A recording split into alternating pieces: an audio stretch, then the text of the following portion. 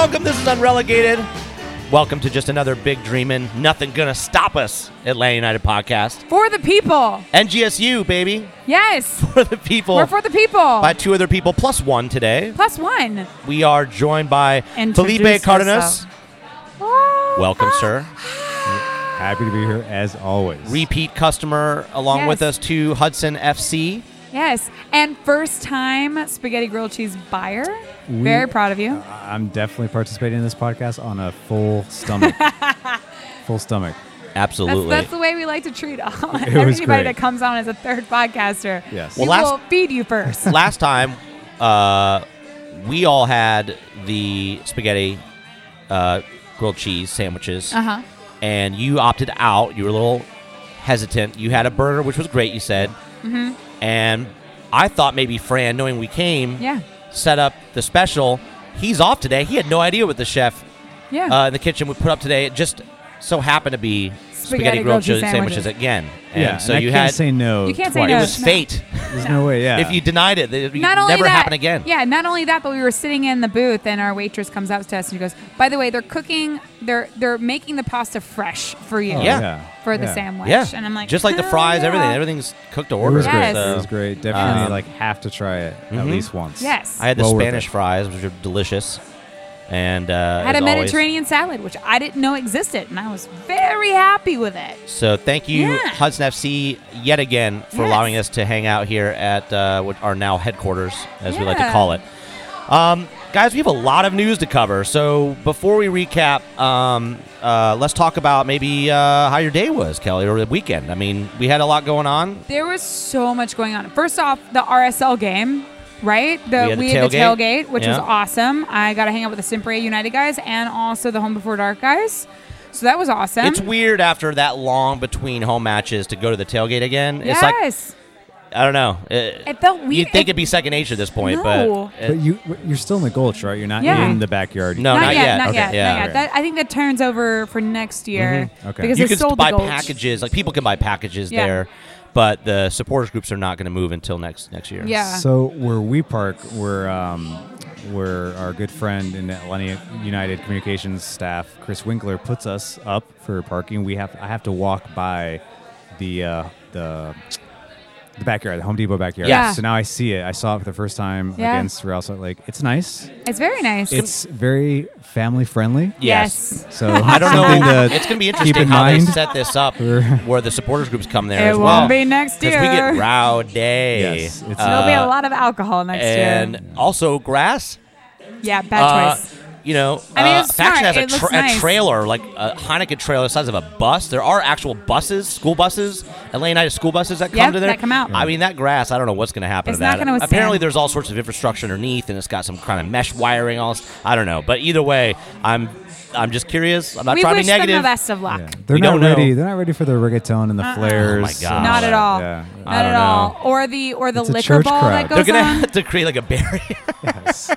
Yeah, they're gonna segregate it. So yeah, It's going to we had affect. They're not going to be able to sell any packages after the first tailgate. No, because it would be all ruined. So yeah, we had the wonderful better. Exactly. We had the RSL tailgate, which was awesome, and then I actually played in a soccer tournament on Sunday. Which, if anybody that's actually talked to me about me recently playing soccer, I started playing soccer at Soccer in the Streets maybe about a month ago, but I hadn't actually played soccer since I was like in middle school. So like this is all, I feel like learning again for the first time. It's kind of crazy because it's like you ride a bike, but you don't ride it for that amount of time and you're like, wait, how does the bike work? How do I stand up and not fall over? That sort of thing. And so I played a soccer tournament this weekend. It was obviously for the Soccer in the Streets. It was the Corporate Cup. I can't talk right now. The Corporate Cup, which was had a bunch of companies that basically raised money for Soccer in the Streets. I think Jessica, who was running it all, Jessica, our good friend with Soccer in the Streets, said they raised over $60,000 in this tournament. And a huge shout out to Salesforce, who actually didn't end up winning the tournament, but they won the most money raised because they raised about $15,000 plus for Soccer in the Streets, which is absolutely insane. Yeah, not bad for just going and kicking a ball around with a bunch of amateurs and then drinking for even 3 times as much amount of time as you spend on the soccer field. I mean, come on, what a great fundraiser. Absolutely. As far as amateur goes, I would. The Columbia national team currently came and played. You said, they and did. Won the tournament. Oh, they did. So that was great of them to make it a friendly appearance. The U20s. At this stage in the season, for all of them, must be very difficult. AT&T was a cool group of people. They were actually really nice, but a bunch of their players, or most of the players that we spoke with, had Colombian roots or was someone associated with Colombians, and I was like, yeah, we just got ran over by Colombians. So it was a very interesting tournament. I had a great time. I'm sunburnt. I am red as hell. I mean, I had people today asking me if I needed water because they thought I was about to pass out. I'm that burnt. You don't look that burnt, but I'm sure you could feel it. I'm sure you're feeling it. I'm feeling it right now. But I don't know. I mean, I don't know what burnt is for you. I don't know. I mean, that's burnt. That's not bad. If I've been really burnt, I look like a lobster. So you do not look like that. I'm a medium burnt. I burn first, and then it turns into a tan. Yeah. So see, mine never turns into. I just peel. I'm glad we're talking about this. This is very important. Treat your skin with care, people. Thank you. Yes. Wear some sunblock. If you're doing a soccer tournament, wear some sunscreen. No better. Check your body for weird moles. Like James O'Connor down in Orlando, get like a beekeeper suit, and he's totally protected. I mean, he never gets sunburned. I should have taken advice from him. I really should have. Well, I mean, after the tailgate, after the San Jose game, let's talk about this. After the San Jose game, there was a video that was shot. Can't remember the gentleman on the social media team, Ryan Cantonese. He told me it's like Matt something. Josh or somebody. I can't remember, but Matt Josh, same thing. Matt Josh recorded that great video after the game where he just got in with the players as they were hugging, and it was like this silent video because obviously there were a lot of cuss words that were probably happening. Well, you just don't know what's going to happen on the field, and he wants to pump it out right then and there. Right. I mean, they shoot it out as soon as he records it, and so great bit of content. And I tweeted out and said, wait, what will be a good soundtrack to this? And people are too slow, so I waited 5 minutes, guys, and nobody said anything. I waited 5 minutes. So I went ahead and I put some Starship to it, and it just blew up. It blew up. And that was not only did it blow up, but it made national coverage blow up. It got me thinking, this would be fun to do some lip syncing too. I don't know why. I don't know what got into me. My wife went out for an errand, and I just was like, I'm here. Let's make some use of my time. So after I did some vacuuming, the wife's away. Yeah, I got my vacuuming done beforehand. So I did that chore first, and then I had plenty of free time, and I just decided to do some lip syncing. And Casper joined in, and so I just started making these videos, and it just snowballed into making one after the RSL game that WrestleMania retweeted.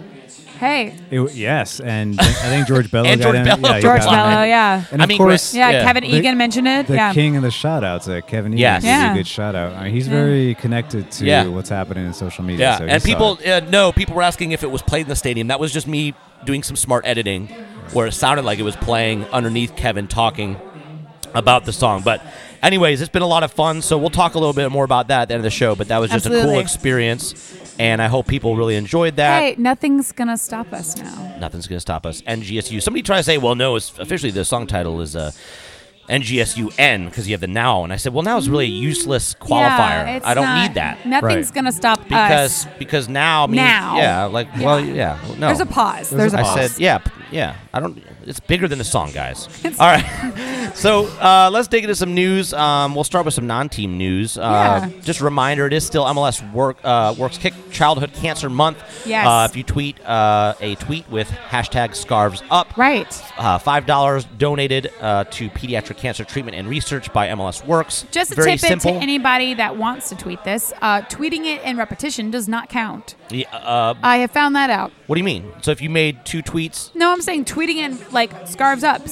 Oh, you mean putting 30 hashtags in one tweet? Okay, that's a little different. Does not count. Yeah, no, you can't do that. Just as a professional note from me to you. Also, we talked a little bit about this over spaghetti grilled cheese sandwiches, Felipe. But there's potential changes coming. During the CBA negotiations, probably if they do happen, it would affect the 2020 MLS salary rules most likely. That was tweeted out by Sam Sheshko and then commented on by Paul Tenario. Yes. Any news? Have you heard anything about this? Do you know what's going on? I mean, I have all your information. I always, when it comes down to talking about MLS compensation and salaries and structures and all that, yeah, those guys are the experts, especially someone like Paul Tenorio. That's why he covers the complex stories for The Athletic. I know from what I've read, on Twitter, his comments, and today he was on SiriusXM talking with Jason Davis. Paul has been very adamant about this is not something that he thinks is a good idea. Right. I know the three of us were talking about how it's time will tell if this goes through and what it means for the future of the league. But I will agree with Paul in saying that on the surface, it sounds like you're taking a step back after taking absolutely probably 3 or 4 steps forward in how you develop this And I'll league. just interject real quickly to give our listeners a baseline. So if you didn't see the tweet, Sam Setchell said that I've been told, quote unquote, by multiple sources that MLS is discussing either eliminating the third designated player spot or putting a cap on how much the teams can spend on the third DP. If either change is put in place, MLS would almost certainly add more TAM. And he said to reiterate, if anything does happen with that third DP slot, there's going to be plenty of TAM injections to the point that spending would be likely increase into that sort of area that would help lift up players in the middle. Right. But Paul Tenorio didn't like it. Adding more TAM. He didn't like it. And Paul Tenorio is like, the guy I go to for roster and budget guideline guru stuff. I mean, TAM there's a reason for TAM, and it's positive, but there's also there's caveats, like the league has to approve it. It's not owners necessarily paying out of their own pockets, if I understand it correctly. And so that's how DPs work. The designated player allows owners that want to spend money and have 3 world-class players, or at least players, international players in their prime, or a guy like Wayne Rooney, for instance. Right. They can do that. They'll play with their own money. Now you're actually telling owners to, I think Paul used this great analogy. Like, how are they going to talk to Arthur Blank when Atlanta United sells Miguel Almiron for $20-25 million? Right.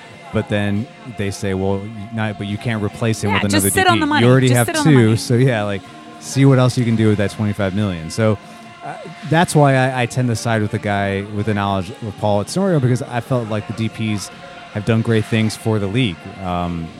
As far as the value goes, the style of play, the level of play. And obviously, being in Atlanta, we're seeing like kind of the fruits of that labor. What happened? Other owners were sitting there when we came in our second season, leading up to our second season. They're like, "Did you see what Arthur Blank just did? He literally just bought a boat with that money. This is getting out of control. Out of control. This is not what it's meant for." Now, I mean, on the flip side, a guy like Julian Gressel, it was what it was meant for, but other owners couldn't see it, or didn't want to take the risk, or didn't want to. So it's not like it was all of a sudden a shock that they're like, oh, wait, you can do that with the money? They knew. Right. Nobody just wanted to do it, though. It's a problem. And so TAM, like I said, TAM isn't... It's good. TAM's great. You got a guy like Julian Gressel who's earning, a bump, a big contract. That's potentially where the money can come from. So it's going to be necessary as you give those middle players. You want to give them bigger injections of money. Especially if you want to protect yourself from teams coming in and getting them. Absolutely. Like with a Gressel, because the normal salary structure like Paul Tenorio starts off with is like, in his type of contract, it'd be crazy if he got more than a bump to $300 to $350K, even though he's probably worth $750K. And in over 3 years, Paul thinks he's worth like 1.3 million. Mm-hmm. But it's still to get unlocked from that, Julian, someone has to come and get him from outside MLS, because even if he moves to another team, he's still locked into that same contract. Right. So the contracts go with him because it's an MLS contract. Right. And so one of the things that is so important with this TAM is that if they do actually want to start giving more TAM, they need to keep those DP slots. Mm-hmm. And then, teams can buy down their DP player. As it is, we already have to worry about buying down DP players so we can get more. So if we want to buy down Tito, which we did. So we could bring a Barco. Who's the next guy that we bring in that we can buy down so that we can pay more to bring in another DP, and then we can move around some money and have some more TAM. I always wondered, why not do both? Why not both? Why not keep the third DP and I know and inject more TAM? And with TAM, then the league has a little bit more control over the roster. I mean, which they love to do. I'm not like the expert. A little kid. This is my stuffed animal, not yours. Even though they don't have the staff, and it's a backlog of trying to deal with this. But I'm pretty sure, a team then has to apply for approval. Like, hey, I want to use Tam for They're Julian American. Gressel. They're American players that have been denied that. Right. Absolutely. And you see people like Kyle Aaron go and leave. Yeah. And just say, screw your rules. Bill I'm out of here. I'm Hamid. just going to fly to Turkey. Come Right. and get me. And Zimmerman from LAFC, he's kind of in that. Like, We've had some Zimmerman's FC the Dallas same players thing. do Zimmerman's that. like, I'm not going to accept my contract because I'm looking Right. for other things. Yeah. That's because So- they don't agree on the contract terms. It's very complex. Yeah. It's very complex, and it still has to shake out. But hopefully, the league continues to take those, even if they're baby steps, take those baby steps forward and not if anything, backward. like you said, the DP slots were the most simple thing that was created to give owners an opportunity to they don't have to go through all that process. They can go do what they want, fly a jet down to South America, pick up a player, come back, and don't have to worry about MLS getting in their hands in it. And so, I mean, it's just I hope that doesn't happen. I would be surprised if that happens. It's a big step towards back. And I'm just going off of what Paul's saying. As I tweeted when this came out, when everybody was jumping up with opinions, I was like, I know nothing. You added Paul. You were just like at Paul Tenorio. I was like, I know nothing until I hear like a Paul come out and say what his opinion is. I mean, of course, I was like, this sounds not good, but sometimes with these rules, it could sound not good, but there could be other things that are better. I don't know. So I was just like, I don't know. And then when Paul came out and explained it, I was like, okay, so your gut feeling was right. I think most people, their gut feeling was like, that doesn't sound good. Yeah. No. And Paul was like, yes, you're right. It's not good. That's the summation of it. That was most people's and gut feeling to that. It's not, the timing is strange where, the league leader, Atlanta United is doing so much with three DPs. They're three original DPs where they've made this team, who they are. They're the identity of the team. Correct. And so that the timing is awkward too there, because you're like, whoa, like, why now? And what if they would have come up with this rule like in 2017? Would Atlanta United be who Year they are 2022? Exactly. Arthur Blank starts a competing league. Exactly. Right. Wouldn't put it past him. So Kelly, what was going on in LA? So LA's been sort of. Well, they beat Seattle. They did. They broke their streak. Right. They won like 10 games straight or 11 games. Yeah, something like that. They beat the streak, which I'm absolutely all for. They're just climbing into that playoff spot all of a sudden. I've actually been talking with a bunch of LA Galaxy people, and as mind you, Ziggy Schmidt was something that they all agreed that was probably a good idea that he left. But one of the other things I don't know about that, maybe, but yeah, okay. I mean, some people maybe, but I mean, people that I've talked to are like, I'm okay with that. But at the same point in time, they're talking about how their front office needs to have a different structure and the way that they look at the team. So they wanted everybody out, is what you're saying? Yeah. Well, they wanted the purge. Yeah, yes, the purge. Exactly. Like if you're gonna fire him, fire everybody. Which is very interesting because the news that's coming out of LA this week is basically that Jurgen Klinsmann was sitting down with Chris Klein. I mean, he was literally seen in the box. He's in the box with Jurgen Klinsmann, obviously. And Chris Klein is the GM of the LA Galaxy, which Yeah. Which this honestly thrilled Twitter. He's on the hot apparently seat, for a let's just say timeline. that. A guy like Chris Klein, exactly. He is on. Yeah. He needs to make a big move. Exactly. I mean, it's huge. It's because it's Jurgen Klinsmann, but I will add myself to. I was a little bit giddy when I first saw the tweet. Oh, Twitter! Like, oh my gosh! Twitter could you was imagine? like, oh please, Yes. please let this happen. Yes. Please give me Zlatan Yeah. and Klinsmann together. The Corner of the Galaxy, which is actually one of the people that I also follow. I love those guys. But it's at Galaxy Podcast. They said Jurgen Klinsmann has been spotted sitting next to LA Galaxy president Chris Klein. This was tweeted, obviously, like during the game. Yesterday, and LAG Confidential had a picture of him. So So they're sneaky. They were also told, LAG Confidential was told that isn't the first time that Klinsmann and Klein have been seen together. Doesn't Klinsmann live in California though? Yeah, he does. Yeah. I mean, he's still hooked Southern into that whole California. scene. Absolutely. And then we And had he's to have such a player, Then dude. we had He's to like, have he wants to be. He likes to be seen. Oh yeah. Yeah.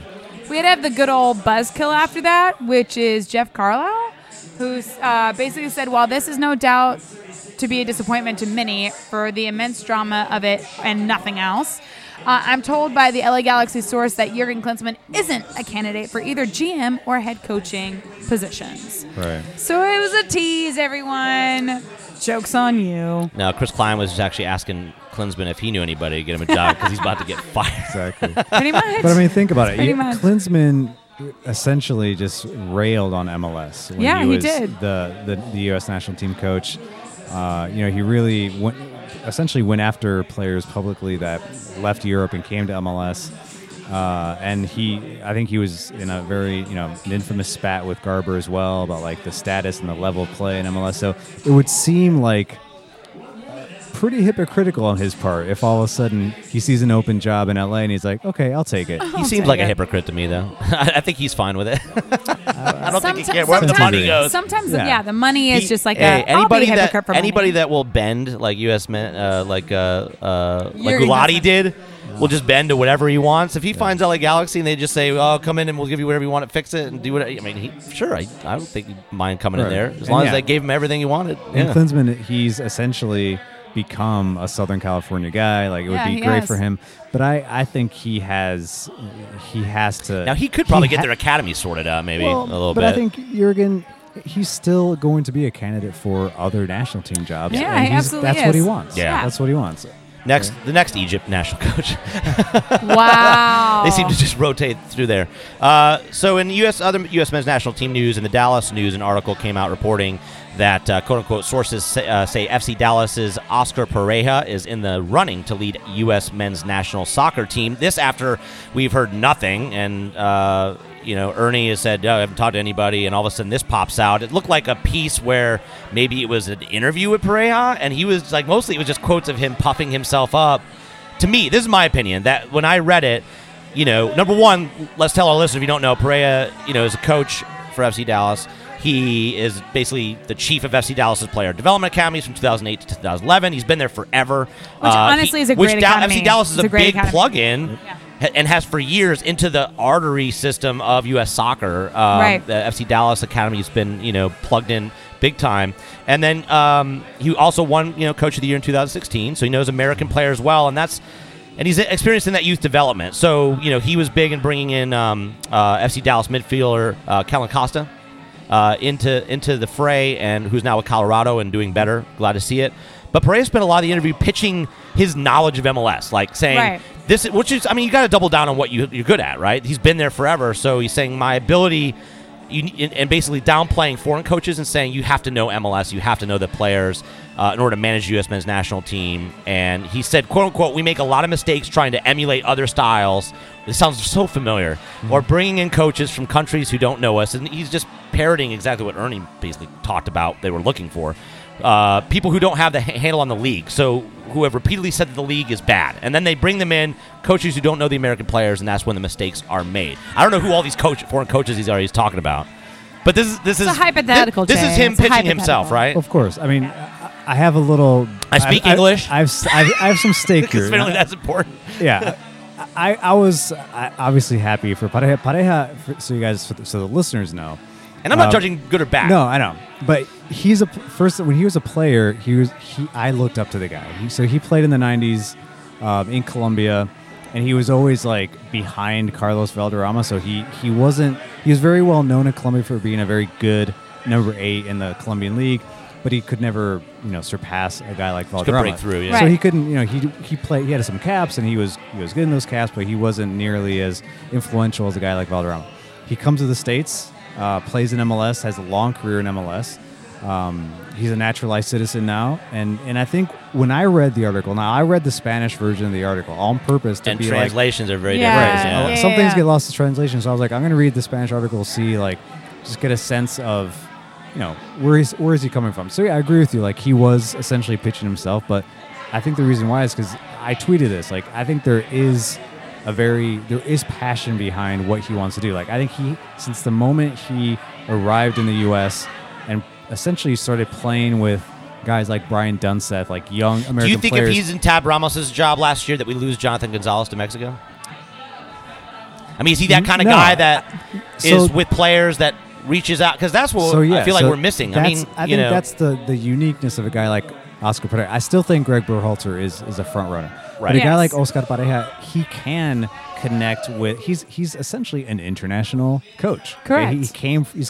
He grew up in Colombia. He has a staff built from different federations. I think he has a guy on his staff that was a member of the Venezuelan national team. Another guy. They're all Latino, but they're very connected with the Latino community internationally and here stateside. Correct. So I think they know the different types of cultures that are necessary that need to come together for this country to have a true identity. And that's what I got from that piece. That's something that's important. Why do you think this comes out where, Berhalter, for example, his head's down? You would think as an MLS coach, there's playoffs coming up and that sort of stuff. Why do you think we're hearing from Perea right now? I mean, well, was it just an interview set up, or well, because of honestly, I still think that Greg Berhalter is your front runner. I think that's who Earner He's trying to get himself in the spotlight. I mean, honestly, though, if you think about it, you have to look at that. Like, you have the opportunity to sort of pop yourself up, make a bigger. Because unless Ernie reached out to people in the last week, he said he hadn't even. And Ernie Stewart and Oscar Pareja, they're the same generation. They played at the same time. I'm sure they're very familiar with each other. And I'm sure it was a part of the process. Reach out to a couple of candidates. Yeah. And Oscar could have just denied the interview, or not interviewed without the not said what was said. But I didn't see it as like this. Well, with the state of genuine. I think this wouldn't have happened without the World Cup happening. This is not typical, but we're in a different time now. After the World Cup qualifiers and that failure, is that there are certain people that. This is now the time to step up and have at least even if it's just a news article, to have your voice heard and your opinions put in there about how you think the direction of U.S. soccer should go. Absolutely. Because now is not the time to sit on your hands about it, especially if you think you're going to be someone that may be being looked at, to be in a leadership role. And to Kelly's point, like his connection to academy level soccer in the U.S. is very important. That's why he can have a quote that he basically said the American soccer player plays like this. Yeah. Right. They do not want to have 25 touches in their own half and then advance. Correct. They want to play vertically. They want to run. So he knows this. Mm-hmm. That's the difference between going and getting like Gus Hiddink, who's out of a job, but has this tremendous pedigree, who's just going to come in here and be like, okay, this is how I'm going to do things. This is the way I think he must not be talking about, because I think if you look at CONCACAF as a whole, I think there could be coaches from the CONCACAF region that could coach U.S. soccer. It almost sounds. Sometimes it feels like a tired argument. Like foreign coaches coming. I know you have a small sound bites in the interview, but to me, you look at someone like Tata, who came into MLS just fine, sure. and maybe it's a different dynamic with the U.S. men's national team. You're not bringing in DPs from South America and all this stuff, but I understand where he's coming from. Yeah. I also think that that's not the whole story to me. That's a little two-dimensional. But moving on, what's in the Atlanta United 2 and Atlanta United Academy news? Anything? So much. Okay, so ATL UTD, they lost. It happened. It happens often. Yeah, the 2's lost 6-1, right? 6-1 in North Carolina FC, which was. When you're watching the game, it's clearly a result of possibly missing Bello from the lineup, which is that was my crack. I was like, see what happens? I was like, see how good he was? Like, you take him out of the lineup and you lose. Bello was good for us, and he was also very good for 2. And Jose Hernandez. And Jose. And Jose. Both are there. See? Not only that, but you also have Yosef, who is still injured right now, so you've got that going on. Oh, Yosef's still. Samuel, I didn't know that. Still injured. Yeah. There's nothing to gather from it all. Basically, it was bad. all the remaining matches though that they play are at home, so there's that. If this is how the rest of the home matches are going to go, it's just it's not good. I understand player development, but 6-1 guys, that's not good enough. But you know what? Look, it's the first year that we've had this team. I don't care. We have the talent in that board. We not lose 6-1 in North Carolina FC, who we beat earlier this season. I understand we have a lot of rotation in academy kids, but come on, that's not good. We could do better than that. You gotta and they said that. Give them some, we are obviously not on the coaching team. Jay, I don't know if you know this. We're not on the coaching team. I'm just saying what the players said. When the players came out in quotes, they said this is terrible. This is not good enough. This is not. Well, then yes, I agree with them. But at the same point in time, it's development. So I wouldn't take it too hard. Jason Longshore. Atlanta United team news. Atlanta United clinched a first round bye week with the win against RSL and a tie. NYCFC tied Montreal. And as a top seed, we get to play away on the first round of the two-leg playoff November 4th. And then on another Sunday the following week, we play at home. Yes. And it looks at this rate, it's going to be like NYCFC at this point. If nothing changes, that's unless Columbus really creeps up and NYCFC drop off. Yep. That might change the order of who we face, but it looks like either maybe Columbus or NYCFC we could end up with, depending on how the knockout rounds go. Either one is not. Can you imagine facing Columbus again? That'd be a cool rematch. I actually look forward to that. I'd be like, redemption.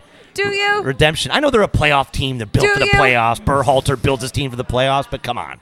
We could take them. It would be a great matchup, especially with Atlanta starting on the road, which is very significant. In 2018, they now officially own the MLS record for away wins. Away, correct. So starting away would be is actually good. an advantage. I think I mean, looking at it today, it could be an advantage, even if you don't know who they're going to play. But correct. Well, if you look at it, though, if we look at who we're going to play, we beat Columbus on the road. Correct. And then we also tied NYCFC in their small field. They and even like a guy like Jeff Lennertz has said several times, it's hard to play at Yankee Stadium. It's hard to play soccer there. I think Torres doing a lot of tinkering, maybe a little too early with the team. It's tough coming in that late in the season, and he's no Chris Armas. He wasn't the assistant coach. It's a totally different system and stuff. Very much. It's a tough place for them to be in. So I just don't see. I think NYCFC is probably the weakest playoff team. Coming into this on the Eastern Conference. Are we talking about the weakest team in the top 3? Or are we talking about the weakest team in the top 6? Really? You think so? Yeah, I think so. I think with watching the teams that are fighting up, if Philly comes up hot, I think they could be a difficult playoff team. I don't, this is gonna be like last year where we faced a Chicago Fire, garbage. Chicago Fire fell apart and.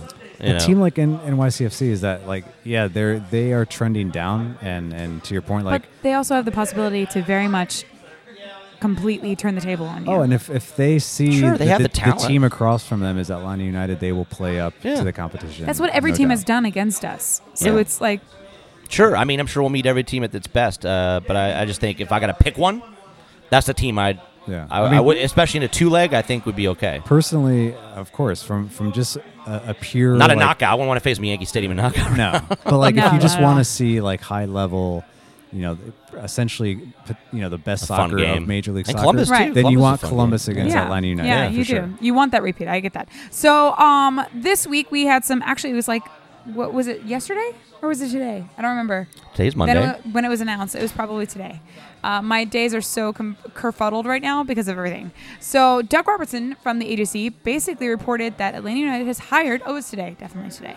Has hired somebody within the Falcons to take over the position and the role previously undertaken by Paul McDonough. And he said it in quote, the team has hired Chase Falavini? That's what it looks like. As Director of Player Administration to handle player contracts and the MLS salary structure. They also say he joins Atlanta United after 11 seasons working with the Falcons, where he was most recently manager of football administration, a job in which he was responsible for player contracts and salary cap research. Real sexy job title. Yeah. Well, look, we were all confused about the MLS compensation, so it probably makes sense to hire a guy that is knows good with his numbers. stuff. Yeah, for sure. That just lives in those that can things. research salary caps and restrictions. That is good with Excel. He doesn't Excel. care soccer. Good with Excel. He can read massive Word documents or whatever they put it in MLS. Knowing MLS, they probably put them in PDFs, and you have to ask them if you want an editable copy. But that being said, when we talk about Paul McDonough, he was more than just that, right? So for most of the people that we've seen on Twitter and discussion, it feels like they're splitting Paul's job into 2 pieces right now. So basically somebody that can work with salary caps and research and all that stuff on pay rates and things like that. And then we also need to find a bulldog? Right. Yeah, I mean, we need to find a glad hander, someone that is a mover and shaker that clubs hopefully were comfortable with or know in that agency world, those back channel words, and the way they're talking about, the way that Darren Eales talked about in the article is, they're looking at world football, then that tells me that they may be looking outside MLS for somebody to fill in that extra part that has some connections and gravitas is what I would like to say. You want somebody to walk into a room and basically I think Darren and Carlos know MLS now. I mean, Tata knows MLS now. They've gone through this stuff. I think that, I'd rather have somebody that's a power broker, in world football. And sure, it'd be nice to have someone that knows MLS, but you can learn that. MLS is complicated, and I think a lot of people felt that there would be a learning curve for Tata Martino. But I think that's what threw people through a loop too. They were like, Falcons, where's the MLS guy? Guess what else is really complicated? Going to South America. Yes. And dealing with agents, press, South America. Yeah, these clubs. The owner of Independiente is what was his son? You don't know who's talking to who. Right. Leaks. So you're talking about clubs that are centuries old. that have been doing business one way for a long time, that they don't want to lose their talent either. And if they are going to lose their talent, they're going to ask for a lot of money. So you need to know how to negotiate, know how to own a room, know how to go in and those types of people can look through you. Yes, they can look through you and say, I could take advantage of this guy. And you know from what I know, the little I know about Paul McDonough, and I, once again I'll shout out to Paul Tenorio, who shared some things with me about just Paul's personality. Paul McDonough's personality is that he's a guy from Boston. I'm not going to say he's a Southie, but he's he has this attitude of like he can go it's machismo a little bit. Exactly. He can walk into a boardroom or a small conference room or a restaurant in Buenos Aires and handle a negotiation, even if he isn't completely fluent and if Darren Eales is talking about wanting to get in the world stage, that's what it takes. Yeah. So nobody cares that such and such over in Cincinnati. It takes confidence and swagger. Right. It takes somebody walking in a room and be like, this is what it is. Right. And then can walk away from it. Guess what the Barco transfer did? It essentially was a huge message. It's like Atlanta United just let everybody know we have money. Yeah. And we will pay. But for we talent. also won't be pushed around either. Exactly. Yeah, exactly. Because Atlanta did hold firm. I thought it was a fair transaction. Yeah, it was. Everybody left happy. But it set a precedence as well. So now, next time they go to Brazil or they go to Colombia, or they go to Argentina, and they got to hold the precedence. Yeah, there's already been a transfer. There's already been a record-breaking transfer in MLS. They need someone that knows that and can essentially manage those situations. So I agree with you, Jay. Like, it's great that this hire was made because dealing with contracts, MLS compensation, we got to get ahead of that now. Yeah, we do. You need Before to the have off-season. someone that and again, someone that has been working within the organization that helps. Especially if they're going to F with we got a couple months until we might actually make big moves again, where we can still wait to get that other guy. Right. You know what I mean? Right. But now the contract stuff, you got to get that stuff started. Yeah. Thinking about that now, and then rules changes that may come into play that that were introduced last year in the CBA, and they're going to come into play this year. So a lot of cool stuff. So injury update. Do we have any injury updates? You told me Josef Samuel's still injured. So Josef Samuel's still a little bit injured. He's still working on that. I mean, last time I've talked to him, they're trying to work out the injury. Everyone for the first team though is healthy except for Garza, who is still in recovery back. He is hasn't made training back with the team yet, but he is getting closer. He said October, so yeah, he's getting closer every day. And then Ambrose and Zizo are still out for the season. Yeah. Which sort of sucks, but is what it is. Guys, there's goal of the week up. This one's going to be interesting. The MLS narrative conspiracies are up, saying MLS is here to split the vote so that an Atlanta United player won't win. I don't think that's going to happen this time. They're splitting the vote between two Atlanta United players. Those two goals were too good. But we got Gressel and Tito up. And Tito. Both with similar volleys. Similar. Yes, one's on the outside of the foot. Tito's is kind of a different angle on the left side. Tito's goal is cannot be underestimated. But that was super a left-footed. It didn't even bounce. It didn't bounce, which is the difference. Gressel's bounced really first. had to like shift his body and it was kind of like a side volley. Yeah. It was tough. You also have to realize what Tito's goal meant to us in that game, right? So Gressel's obviously was the opening goal scorer for the RSL match, but against San Jose, when you're playing and your team feels defeated, we were drowning up before he scored that goal. That sort of huge rocket from the outside of the box from Tito. It's a typical Tito moment goal, You take it. It's just epic timing. Yes. I still voted for Gressel though because he bought my vote with his retweet of my. I'm sure. I love Gressel, NGSU and I sent all the hugs. I know who butters my bread. Gressel is very sad. I voted for Villalba. We got to even it out here. So get on there, make your vote. We're going to take a break. We'll be right back, guys, and we'll open up Mike Conti's treasure chest and talk stats because there's a whole bunch to talk about here leading up to the playoffs. That was a pirate. That was terrible.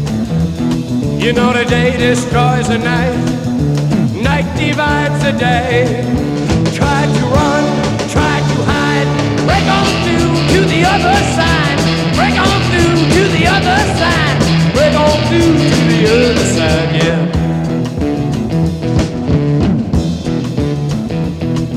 We chased our pleasures here, dug our treasures there, but can you still recall the time we cried? Break on through to the other side.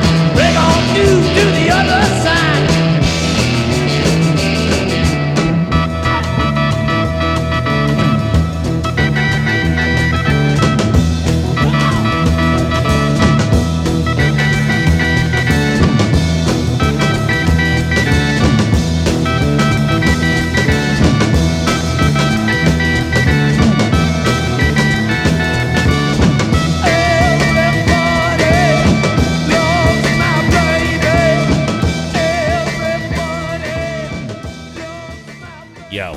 What up? You guys. You guys. Do you like beer? Yes. Well, I know Kelly likes beer. Do you like breweries? Yes. Well, I mean, duh, right? Right? If you like beer, you have to like breweries. I mean, they go together. Well, we have an awesome promotion for you guys. The sickest promotion, guys. The sickest. We have partnered with the Atlanta Beer Bus. Atlanta Beer Bus. Atlanta's only hop-on, hop-off brewery shuttle service. The only one. There is literally no other shuttle. I mean, there might be a guy, like an Uber driver, that say he could drive you places, but I don't know if you want to get in that car. It gets kind of expensive. It does. Could smell like cigarettes. You don't know. Yeah, no, but when you really consider it, you're riding between 7 breweries, 1 cidery, a distillery, and even a MARTA station for only $15. If you try to do that with an Uber or a Lyft, I mean, you're paying almost $100 yeah, for the and day. it's not advisable to try and do it yourself, because if you are by yourself, that means you're drinking. Yeah. You don't want to be drinking and driving. If you're with a friend, you don't want to put that friend in the spot. Yeah, don't do that. You don't want to draw straws and figure out, okay, well, now who only gets to not drink at the rest of the breweries? Obviously, Doug. Right. Doug's always the DD. Doug and Ben. Screw that Ben guy. God, yeah. those Ben But, guys. yeah, I mean, come on, guys. Avoid the expensive Uber and Lyft rides. Avoid, driving. Having to find the places on a map with Waze. Yeah. And take all the work wants to out do of it. any of that. Take all the work out of it. You could basically sit in the bus and just tweet the entire time. Yeah. Get on the bus. Or post selfies. Like Kelly said, Yeah. they go to 7 breweries, 1 breweries. cidery and a distillery, and even a MARTA station for only $15 a day, guys. Not only that, but you also get to hang out on the bus with the beer nerds. Like, they have guys on the bus telling you all you want to know about every brewery you're about to go to, the beers that they're serving, and even new things that got coming out. I mean, who doesn't want to know that? Sit back, relax, enjoy whatever music the driver puts on. Maybe you'll learn some new songs. Yeah. Okay? Get to know a beer nerd. Despacito. Get all the knowledge ahead of time before you get to the brewery, so you don't have to worry about it. You can just get off the bus. Start drinking. That's what this whole thing's You don't for. have to get off the bus like some of these other tours and have to deal with some guy giving you the tour and the rundown. You already know. You just get the highlights. You get to know what's new. Maybe you've been to some of these breweries before. Yeah. You could just don't worry about it. It's like a fast pass. Absolutely. For all those amusement parks. So why is this a with big deal? beer. Why is this a big deal, guys? Because unrelegated listeners like you Yeah. get $5 off daily passes. $5 off. Dude, Yeah. that's 1/3 the price. That's a third of the price, and all you have to do is use our promo code UNREL. That's UNREL. UNREL. You got it. UNREL. I mean, Yes. it's easy to spell, and it rhymes. Yeah, and it rhymes. And the offer is good for Fridays or Sundays only, and there's, a limit 1 per person. That's standard. I mean, guys, per it's only weekend. $15 a piece, Yeah. so you're taking $5 off of that. You know, sure, you can't go on a Friday and then use it on that same Sunday. Yeah. But And that's you can't cool. combine it with other offers, but that's typical. You should be getting all the breweries in on that one day anyways. Yeah. So it shouldn't matter. You're So going to pound it for 1 day. Straight pounding. so let's recap it. No Uber, no Lyft rides. It's only $15 per day. Beer nerds. But if you use the code UNREL, it's only $10. Only $10, guys. That's insane. So that is insane. Go to the website, pick a Friday or a Sunday, use the code, get your discount. Yeah. It's Atlanta Beer Bus, guys. ATL Beer Bus. You can find them on Twitter, Instagram, and Facebook at ATL Beer Bus. And you can find it at atlantabeerbus.com for more information, guys. Atlanta Beer Bus. Create your own beer adventure. What are you waiting for? Go do it. You make me dizzy, running circles in my head. One of these days I'll chase you down. Well, look who's going crazy now. We're face to face, my friend. Better get out. Better get out. You know you make me break out. Maybe break out.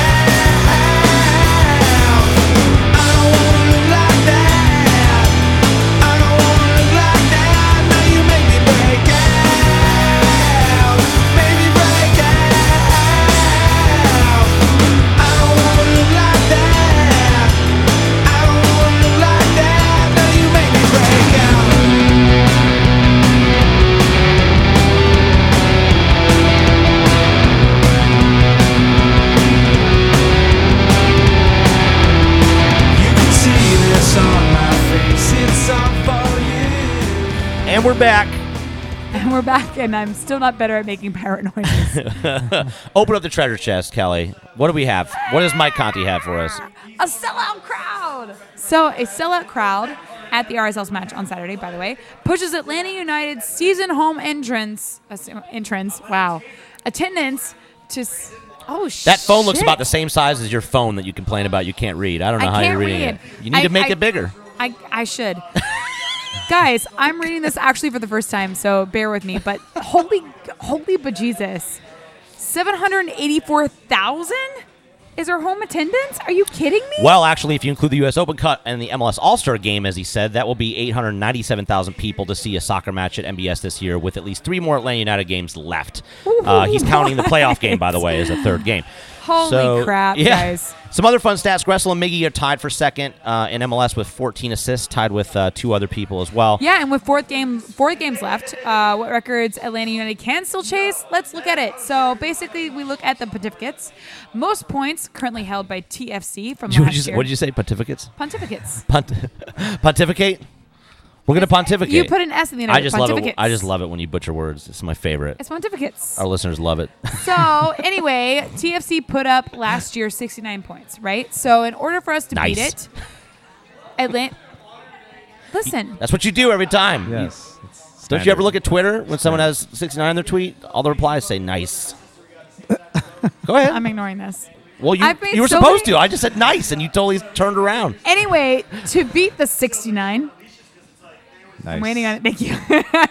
Points, they need at least 2 wins and a draw in the remaining games. So Toronto was at 69 points, obviously, in 2017. LA Galaxy was the next up with 68 points in 1998.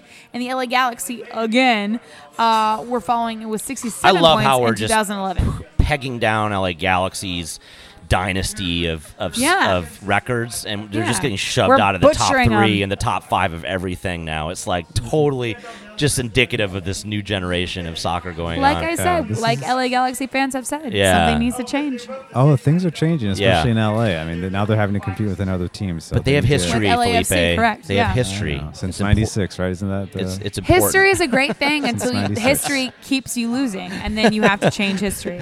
So, Ziggy was the antithesis of history, bringing him back, and they still couldn't get it to work out. Nope. If we look at most points per game, only 4 teams in MLS history have registered 2 points per game, with Toronto becoming the 4th in 2017. This is actually a big marker. This benchmark, sort of everything floats around this, if you think about it. So Toronto became the 4th to get that status in 2017, finishing with 2.03 points per game.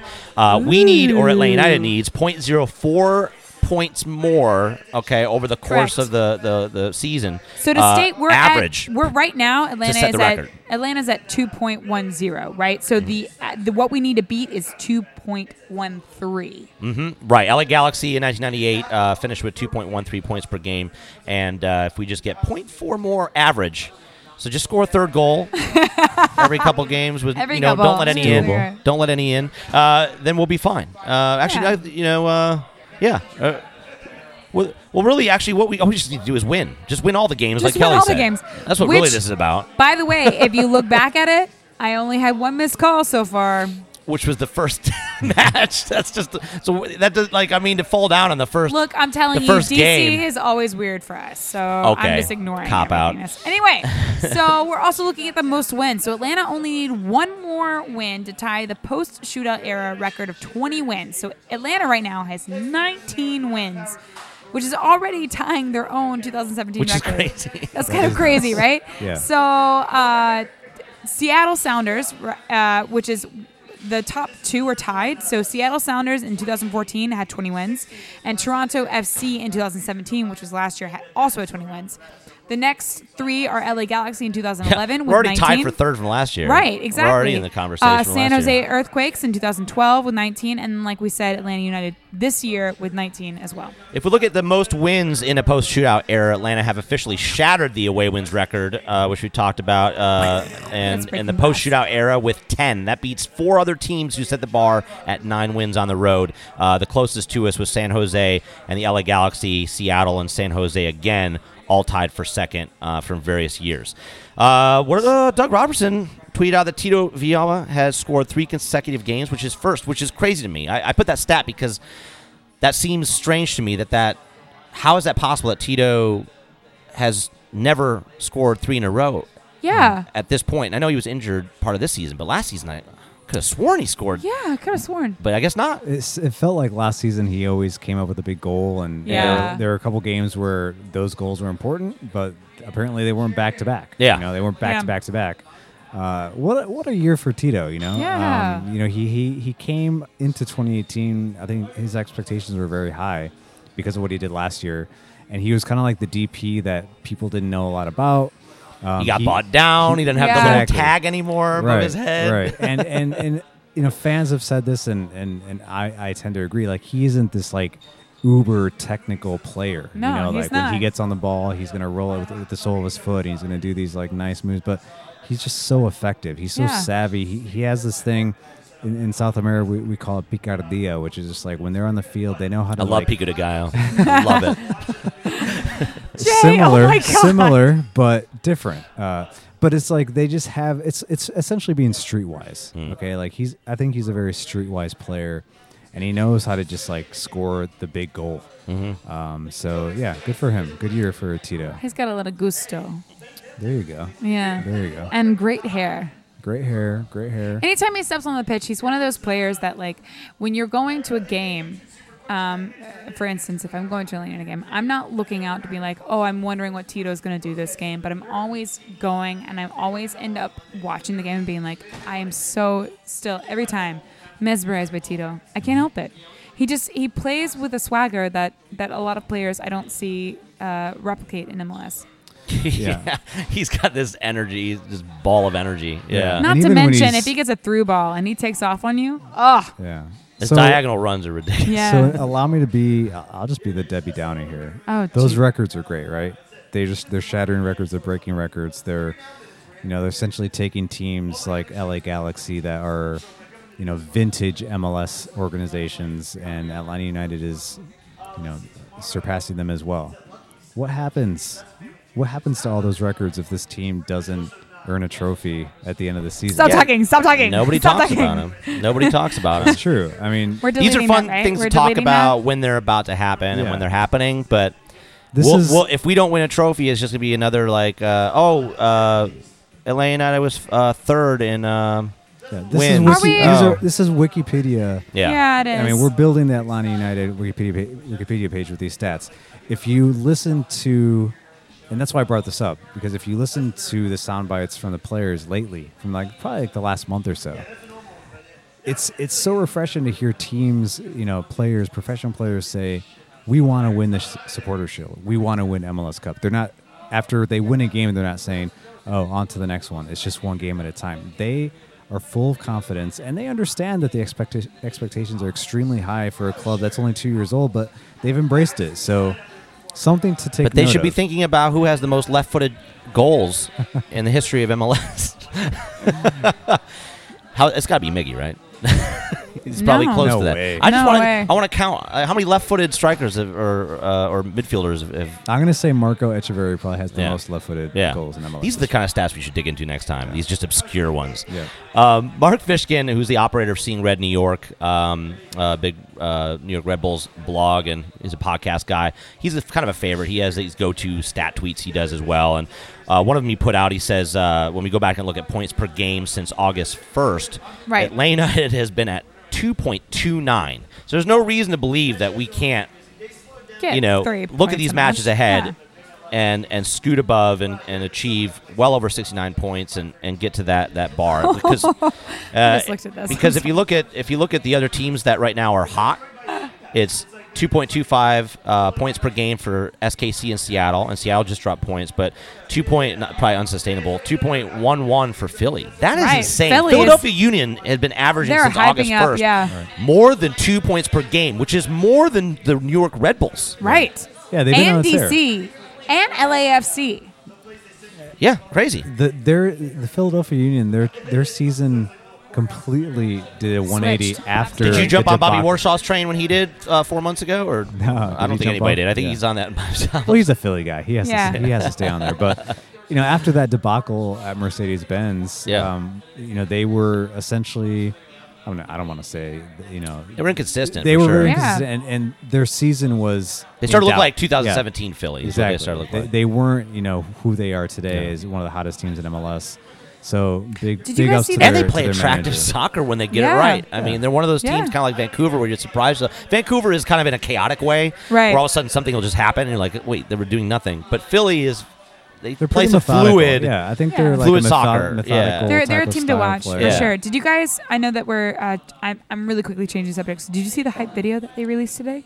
So Philadelphia Union, if you didn't see it, as of this podcast, they released a video for the Open Cup. I think they're getting I think teams are starting to get the hint from Atlanta United and what we're doing with hip hop culture. With 2 Chainz and Philly won an Waka. award. There's supposed to be a team won an award last year for their stuff, so they're good. Yeah, but this is new. And this is something, very new. This is something that the Cooligans have been getting on MLS teams about, not having the culture. You know, is basically saying without saying white bread, right? Stuff. When the players are black and Latino, and you got people coming in there of different colors, and they're into rap music, and so this is something where they plugged into a local rapper, right? Yeah, it was who a local also rapper. came back from kidney failure. Yeah, can't remember his name. What's his name?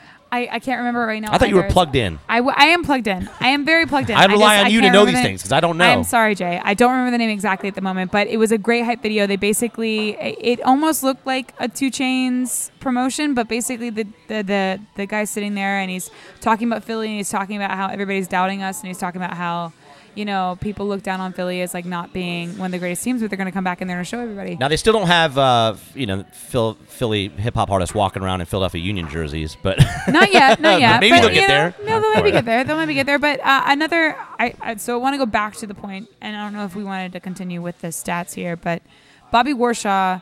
I don't know if this is a stat that you want to get to because I feel like you've already okay.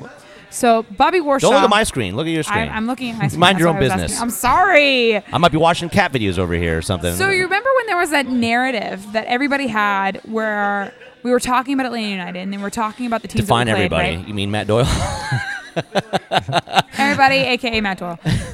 Where we were talking about how Atlanta United has beaten a lot of teams, but when it comes to teams that are in playoff position and that are in contention for playoffs, we haven't necessarily done well against them. Well, Bobby Warshaw tweeted out something today that basically said, here is a list of all the teams and how many wins they have against opponents currently, meaning right now, in the MLS playoffs. And Atlanta United is sitting right there, right next to the Red Bulls with 8 wins against playoff teams. Right. Which is obviously higher than LAFC, higher than the Galaxy, higher than Dallas. It's also funny because higher than NYC. I also understand where Matt Doyle's coming from because at the time of the scheduling, when he talked about it, yes, those numbers were different, right? Mm-hmm. So I also know that he wasn't not wrong, but it's just still fun also to just say, well, there you go. You just need more patience. Apparently. I mean, not that it means anything. I mean, because we're not all playing the same playoff teams. No. And there's a lot of movement right now. But it's relevant for Atlanta United's 2018 story. I mean, obviously they have improved since last season. This is a team that now has been playing. I mean, now breaking news. They've been playing together for 2 years now. Okay. But there's been a spike in production for this team and for a lot of the players in year 2. That should happen. So the fact that they have 8 wins against playoff teams makes a lot of sense. Yeah, and it's just numbers, but it's just fun to look back because when we get into it a little later about some of the myths that we're going to bust, we threw out a tweet earlier today, and we'll kind of talk about those things. That kind of falls into that realm of myth busting, being one of them.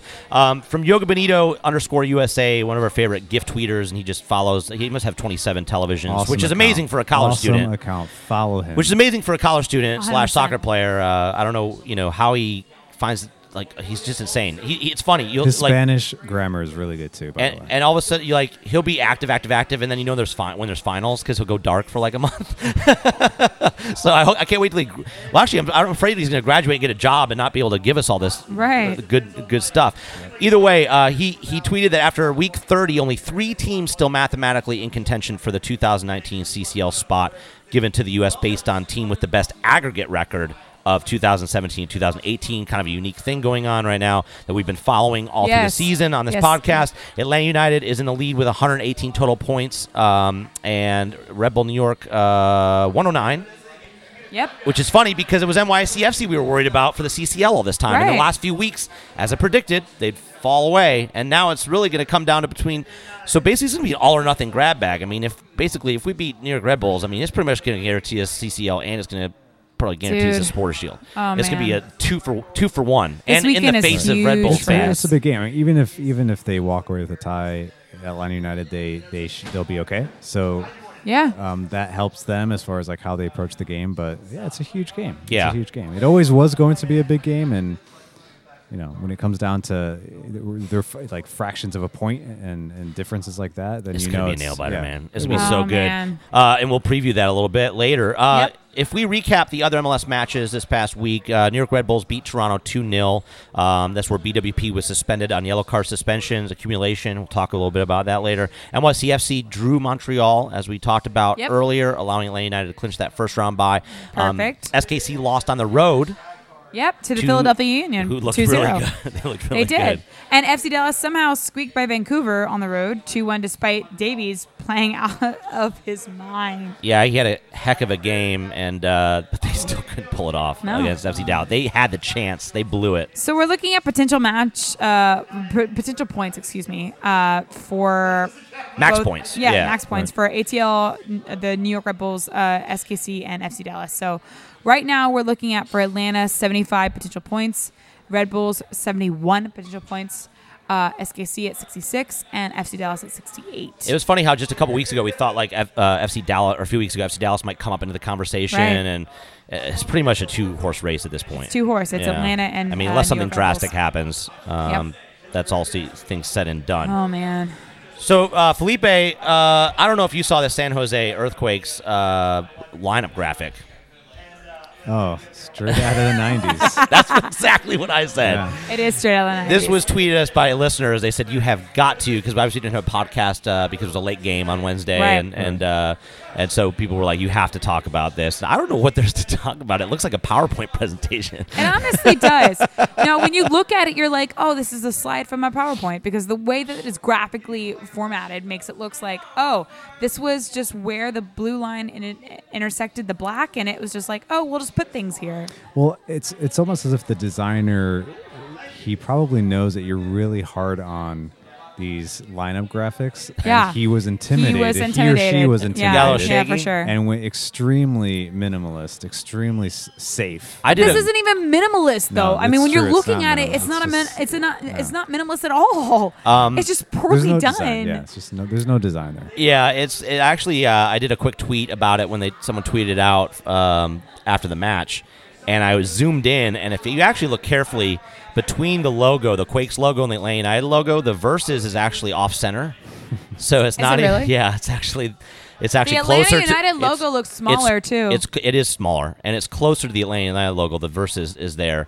So just weird with the black numbers, the colors, the black numbers, the blue over black. It's like they said we have a 3-color palette. Yeah. And like was the most boring way to put it in there, like we just have to do this. Somebody was like, they got someone that's not, they don't have a graphic design team obviously or anything, and somebody got handed this, and like an assistant, and was like, oh my god, I just need to get this done or get them off my back about it, right? Like, have you done the logo? Have you done the lineup graphic yet? Have you done it? Okay, here you go. So who besides Atlanta United? Because I know you'll probably say Atlanta United. Who does a good job? What club? She loves Philadelphia Union. Does well? I did. I really liked Philadelphia Union, and I will also say that I think the other one that sticks out in my mind is NYCFC. Yeah.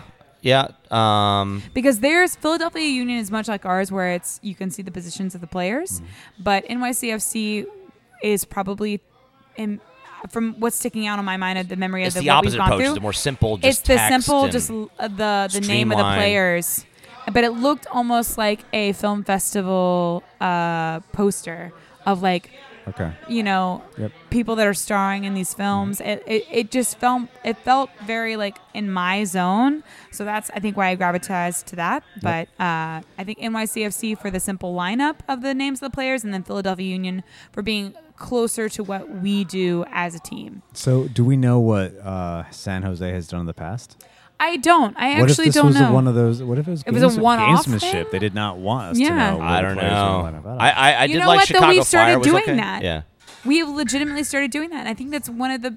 I'm actually really proud of us for doing that because it feels like every time we've done a playoff, or not playoff, but every time we've done a graphic for the team for like this is the formation we've used, we've told them the formation that we're using, and it feels like now the media team is like, oh, we're just going to give you a 4-3-3 and you can figure it out. Exactly. I mean, formation means nothing right now in the last couple of weeks. I mean, whatever we pulled out in San Jose was, I don't know what that was, and then it looked very effectively like a hybrid. Yeah. On RSL, I guess. So I'm not a tactics guy, but it was hard to decipher, and that's okay. To Kelly's point, it looked like a 4-3-3 in the graphic. It ended up being more like a 3-4-3. Yeah, exactly. I think the last few weeks. Listen, we have two templates, 3-5-2. Exactly. We're not getting into this wishy-washy. We're not getting a third graphic type of where we had to put the people. It's either that or the team was just like, you know what? We're just going to tell you who's going to be on the field. We're not going to tell you what formation they're going to be in. So if you scroll down, you can actually see that's not just their lineup graphic. Their substitution graphic also looks like a PowerPoint slide, as well as hey, it's a kickoff, and all it says is, we are San Jose, and then giant letters, kickoff. So honestly, I don't know what the heartbeat thing, like the heartbeat monitor weird thing is. What I don't heartbeat monitor thing? Where it says kickoff, it looks like a heartbeat monitor. It does. Yeah. Oh, it does. You know what? Wanda looks like he does not want to be. This is actually really interesting. Nobody looks like they want to be on that slide. It's really interesting when you say a heartbeat because when I was looking at the substitution slide that they have, it looks like a medical slide. It looks like something you would see at a medical conference. I've used those arrows in a PowerPoint at work to talk about life cycle management. Yeah. So. It looks, but for some reason to me when I'm looking at it, I've used that slide. Oh, healthcare. I'm pretty sure they took my slide and just put their faces on it. I think that's what happened. I need to check my computer. Well, it's they knew. Sad. So, I mean, do better, San Jose. We're going to take another break, and then what we'll do is... No, Jay, you want to rate it, though? You have to rate it first, I'm not rating that. Okay, then fine. That's 0. I mean, come on. I mean, what's your rating? No, if you're getting 0, I'm going to also do 0. Well, that's what I'm saying. It's not even, like, I'm not even going to rate it because it's not even like a real graphic. Teams, we don't judge or rate PowerPoints. When you make a lineup graphic, we'll actually give a rating. But after we take a break, we'll come back. We'll talk a little recap about San Jose. Just the epic, historic match, really, if you think about from our short history, as well as the RSL game at home. To wrap up a 1-week series, and then we'll get into it with some Q&A with Felipe. Yeah, we have questions. Listeners so many actually questions. submitted questions, so we'll get into those. All right, great. We'll be right back. Turn it up.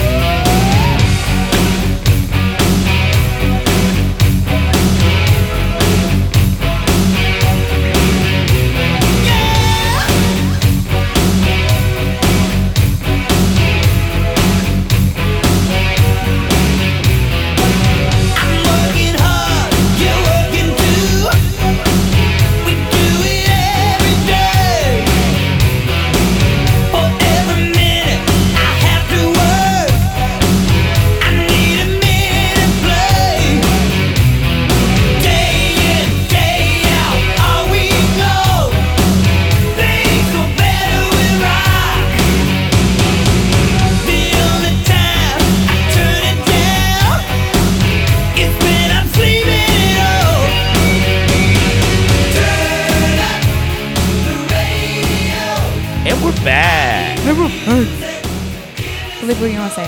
And we're now that we're back, what did you... Caught me off guard. You guys just do such a great job after those breaks. I know. Yeah. Can't pumping up the energy. Yeah. Brother. So we had, if you don't remember, we had a couple matches here in a close couple of days. Did we? Yeah. I don't remember. What was the match that we had midweek? Because I can't. And we just sailed through all of them as we expected, right? Yeah, fully simple. Don't even remember what just they were. Just hand them the MLS Cup. Well, let me start out with this. San Jose was a late game. Right. Oh my God, was it late? Were you up?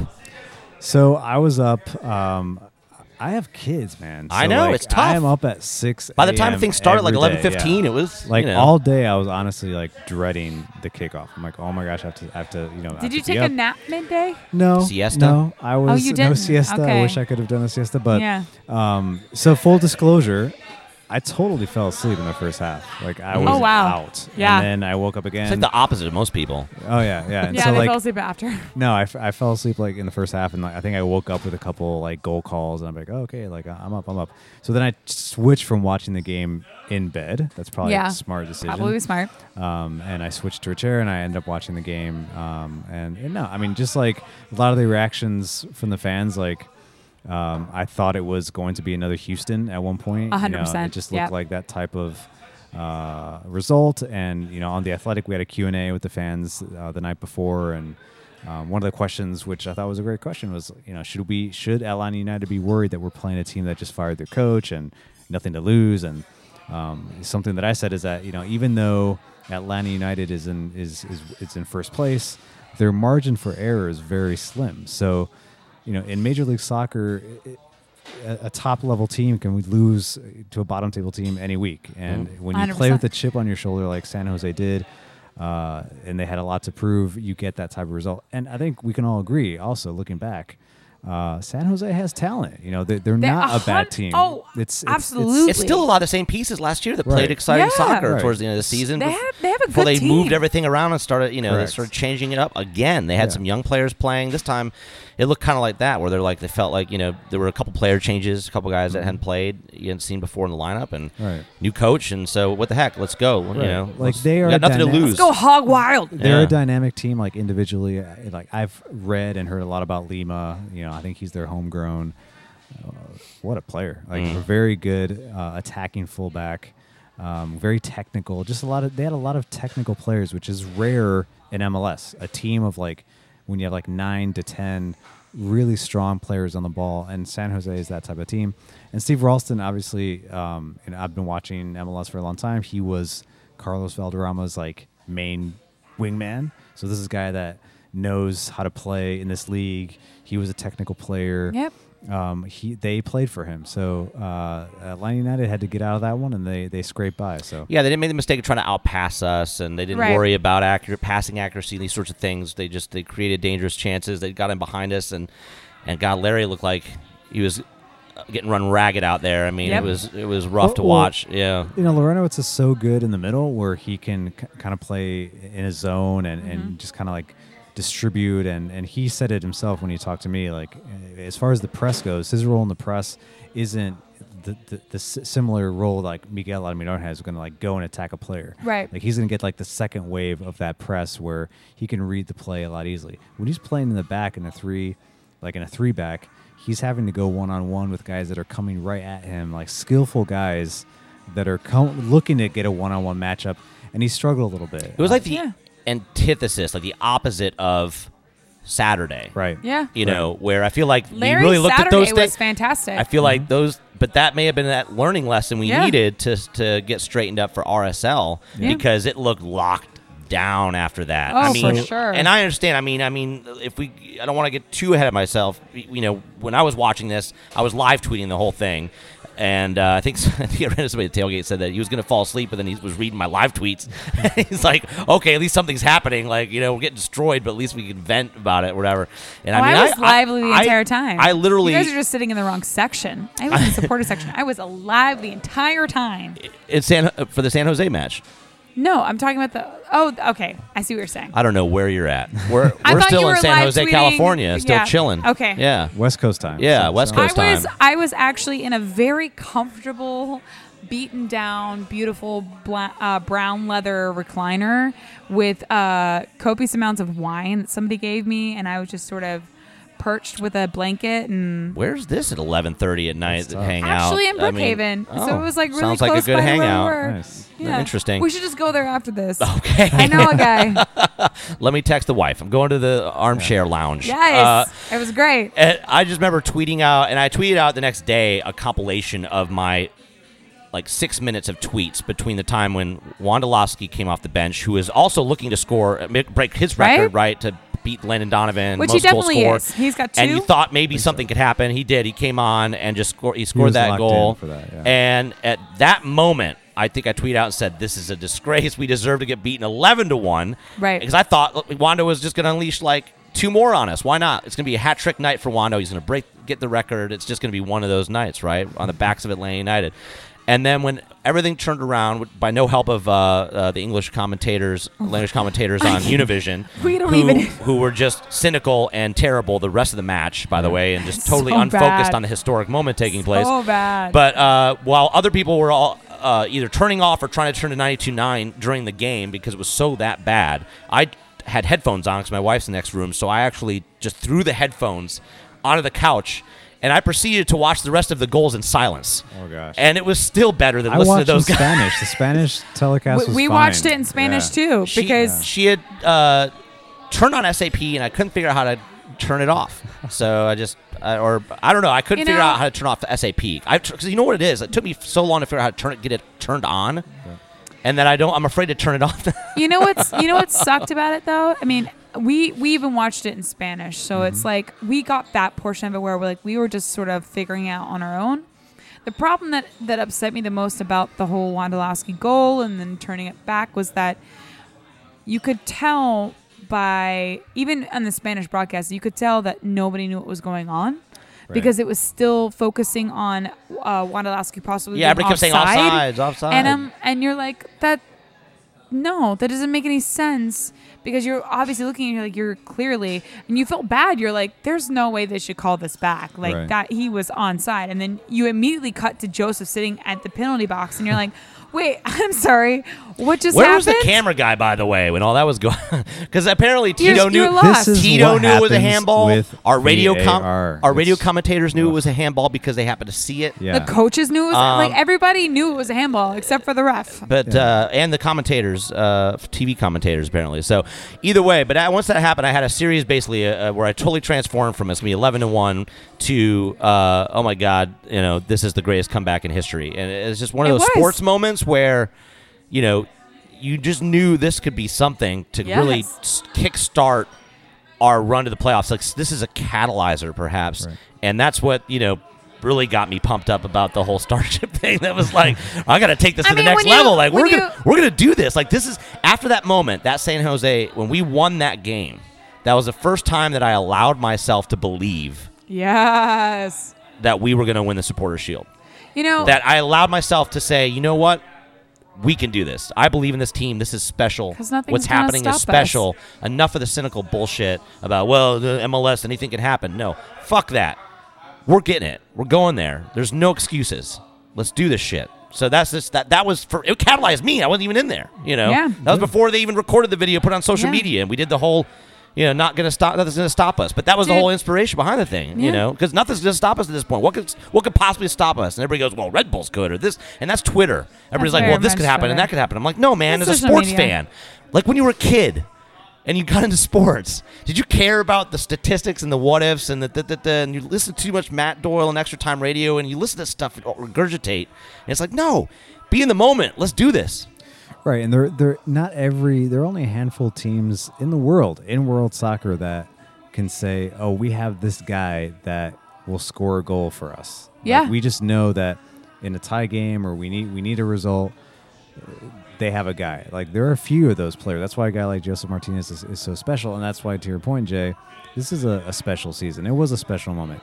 Obviously, from an objective, kind of neutral place, they struggled mightily in that game, but I just feel like I'm so mired down in that for the whole season, where you're grinding out and you just know anything could happen, anything could change, any team could beat you, and we spend 3/4 of the season, if more, 4/5 of the season, trying to be that. After a game, we won, and then the next day you go, okay, but we play really, and we like it's, 'cause it's fun and we like to analyze, but I think sometimes we lose, especially in social media, maybe more so with social media because you're constantly just minutia and you want to break down, and every day there's only so much to talk about, so you're looking at all the different things, and as a journalist especially, but sometimes it's good to take a step back and just say, absolutely, this is the shit. Like, I'm just going to sit back and enjoy this one. Thank you very much. I'm going to ignore the performance, not that it didn't happen, but I don't need to talk about it. It happened, and, it is what it is. When Joseph was in midair and he snapped that header down to the ground, my reaction was one of those, like, you kind of can't believe that he did it again. So which is crazy at this point. Well, the fact that it looks so simple. Yeah, and it's like, a fan should embrace that. Yes, an Atlanta United fan should forget about the what ifs and what may happen and who may leave and who we might play and The Red Bulls are, and it's fun to talk about, but I think we get too bogged down in it. But look at the product on the field. Look at the product on the field that you, as an Atlanta United fan, has the privilege of supporting every week. And the type of player like Josef Martinez, like I have a very cool job where after a game I can see them in the locker room and see how they're reacting, see how they feel, and against RSL. When I walked in, I saw Miggy, for instance. He looked like he had been in a fight. Like, he was kicked a lot in that game. Yeah, and he was. He was kind of like walking around like he had like this grimace on his face. And Josef, even though he didn't score, he was just like, he was in the zone. He was happy, but kind of like low-key happy. And another thing is that these players, they are so fit. Like, this is... We've had 2 break weeks in a matter of a month to get fitness. By the way, after playing a tournament on Sunday, I'm like, there is no way these guys are I've noticed like these small, even like a guy like Julian Gressel, who, when I stand next to him and ask him a question, I'm like, this is a big guy. These guys obviously are putting in a lot of work outside of the 90 minutes that we get to see them. So, again, you can see why fitness was so important during those breaks when they talked about it. 100%. Absolutely. Because this week that we just dealt with was probably what they were looking ahead towards, saying, charter flight back from San Jose to play RSL playoff team. Mm-hmm. We gotta be ready. And they knew that today was an off day. They had the day off today, Monday.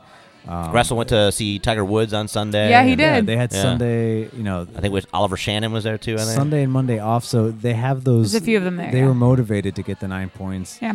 And Tata talked about that after the game when I asked him, like, hey, you guys just broke the record for away wins. Yeah. What does that mean? Is that important for the psychology of the team? It is for most teams around the world. And quickly he said how disappointed he was in the result in San Jose. Now, obviously, he was happy with the way the team responded. But to everyone's to your point, Jay and Kelly, the reason he brought it up. He's like, we have individuals on this team that can do that can take a game where we play poorly for 87 minutes and we can still win with them, and then they can come 3 days later and play really well against another good team. So they're in a good place. Yeah. It's just unfortunate it was such a late night match, because it's one of those matches where if it happened during the day or any other time, people would go, well, I remember what I was doing when that happened. I was at this bar or a watch party, but everybody's on their couch or in the bed. So it's like it's tough to tie something to it, because that's how I rely on memories, is like something I did, I can't just remember. Some people just can remember games, they watched, and I have to have something contextual around it that happened that, ties it to it. And I was sitting on the couch quietly. I had grinding my teeth. I couldn't make a peep because there's no door to our bedroom. It's, a miniature apartment. So I was basically just shouting through Twitter, That's so I was at my friend, mine and Blake's friend Cody's house, the lounge club. So we were at Cody's house, and one of Cody's roommates was already asleep. And I have a tendency, as you know, Jay, to yell during matches. So at one point, both and clap. Oh yeah, for sure. Loudly. I have no idea what noises come out of noises. They just come out of my body. And I was making all of these obviously for this match, because it was one of those matches where you can't have a visceral reaction to it. Like, you can't not have a visceral reaction or a vocal reaction to it. So I'm sitting there and I'm making all of these sounds, and then both Cody and Blake and their roommate, I can't remember his name, but they were like, by the way, somebody's asleep right now. Yeah, screw that guy. Yeah. Screw that guy. So all of my screaming had to become now. If you're not married to him, fuck him. That's what I got to say. Like, that motherfucker's waking up. That means different things for certain people, Jay. Right. But all of my screaming had to become silent screaming, and it was just very interesting for me, because at the point in time where Josef scored the late minute stoppage time header, both me and Blake were like going hog wild, silent screaming. Like, what is silent screaming? I can't even explain it. It's just silent screaming. You can't. It's not full vocal screaming, but you're obviously jumping in the air, vocalizing? like flailing your body. And it was exciting. And then we ate a bunch of M&Ms, and it was a joyous occasion. It was great. All right. The M&M celebration. It was the M&M silent screaming celebration. Wine and M&Ms. Yes. That was my life. On Wednesday, it was fantastic. I didn't get home until 3 p.m. 3 a.m. Excuse me. Well, the game didn't finish till 1:30 in the morning. Like, everyone was up. Everyone was up. I fell asleep at 5 a.m. That was bad. It was a I fell asleep at 5 a.m. I got home at 3 a.m. and then I was like, I should probably go to sleep. So I went to sleep at 3:30 a.m. Lucky you. But you are also like a Twitter god, and I'm not. I started making videos. I think it was happening. That's exactly what you started doing. I have too much creative energy. I gotta get this. I gotta get some. Joseph's inspired me. He's my muse. So that brings us to a quick turnaround. They did use one of their 4 optional charters. I think we used one last year as well for a West Coast coming back from Canada or something last year, Seattle maybe. We still have 3 charters.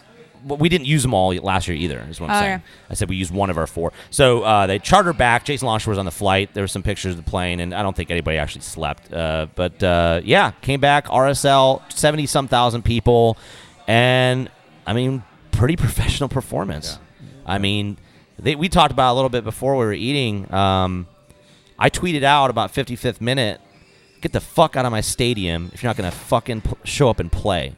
Because I thought they packed it in. And I got some heat for people like Matt Lana, who I love to death, and he's like, what are you talking about? They're a playoff team. I'm like, I don't see a fucking playoff team. I see people that gave up after the second goal, and it's infuriating because this is not what people pay to come up for. But I mean, this is the team that you're advertised, 6-1, and you watch them play. And after I watched them against Minnesota, couldn't even hold on to 1-0.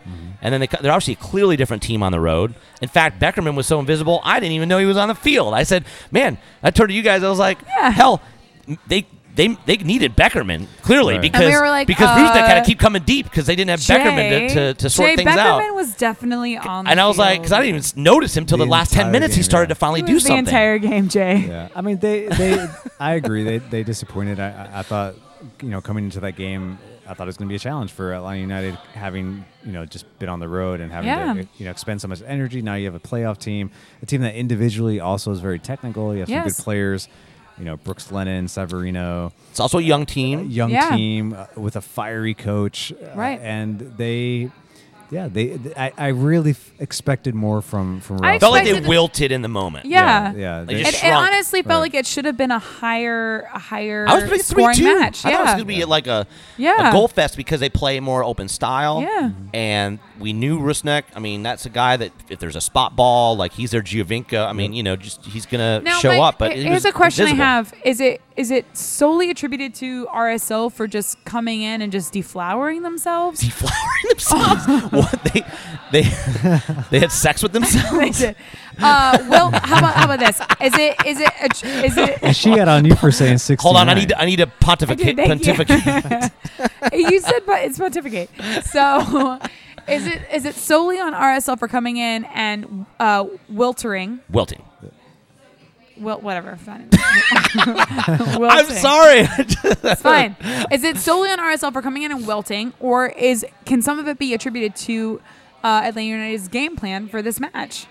No, definitely both. Yeah, a little both. And Tata, after the game, specifically pointing out the first half, the performance. He was like, they were very, Atlanta United was very good in the first half, considering the games that they had just played.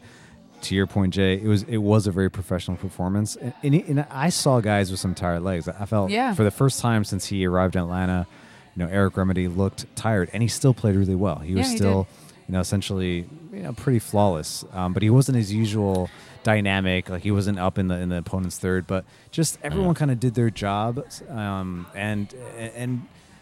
I know we're getting on RSL a little bit, but they did have a few players that did not quit. I'll point to Severino. I felt he was bad for their forward, the game. Slovakian guy. Yeah, I mean, we know he's a defensive center mid.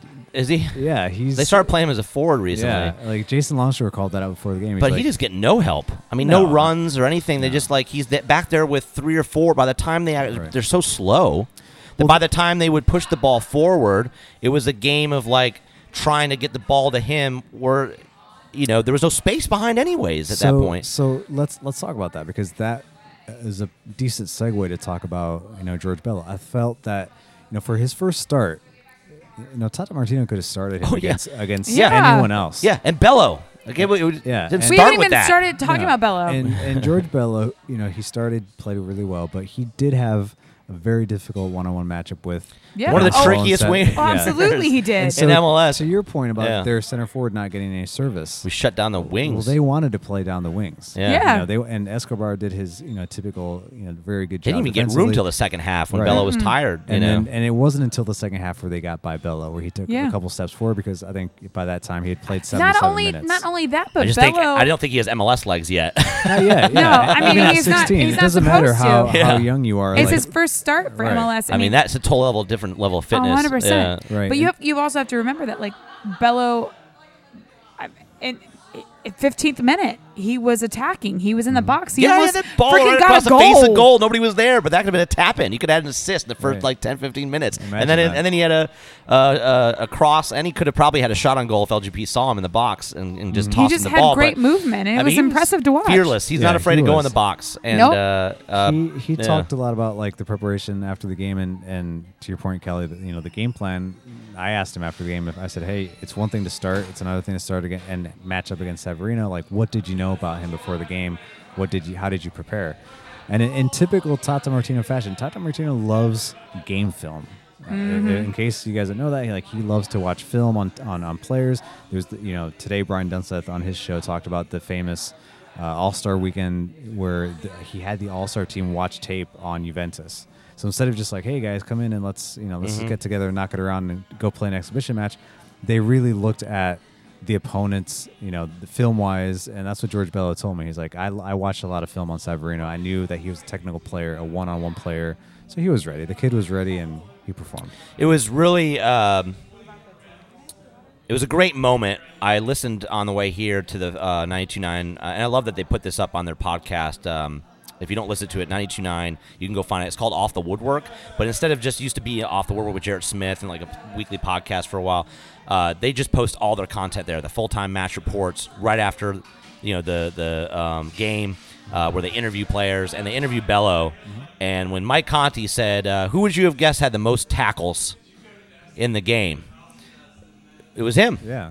And he was... I mean, you could believe it. And you know what he told us? Just that moment where he was sort of shocked. Where he was really? like, what? Do you know what he told us, like, where he thought he could have improved defensively? He said he felt like maybe he stabbed a couple times, and the entire game. But that was necessary. Slowed him down. I mean, those pokes. But I was sitting next to Joe Patrick, and I was like, what he's doing really well is that he's not diving in. He's containing, and because he didn't need to. He didn't have to. Yeah. Like, he told us later, he's like, I knew that Severino was a 1v1 player, technical player, and I had to contain him. Yeah. So good for him. He really came in. That's prepared. a great guy to have a cautious approach with. Yeah. Yes. Yeah. And Tata talked about it after the game. Whenever everyone's talking about his gameplay, and what stood out for Tata Martino was he's 16. He literally called him a boy. He is a boy that came in and played, and Tata kind of like raised his hands and like went like this, like in this stadium in front of 72,000, and he performed well. So. Yeah.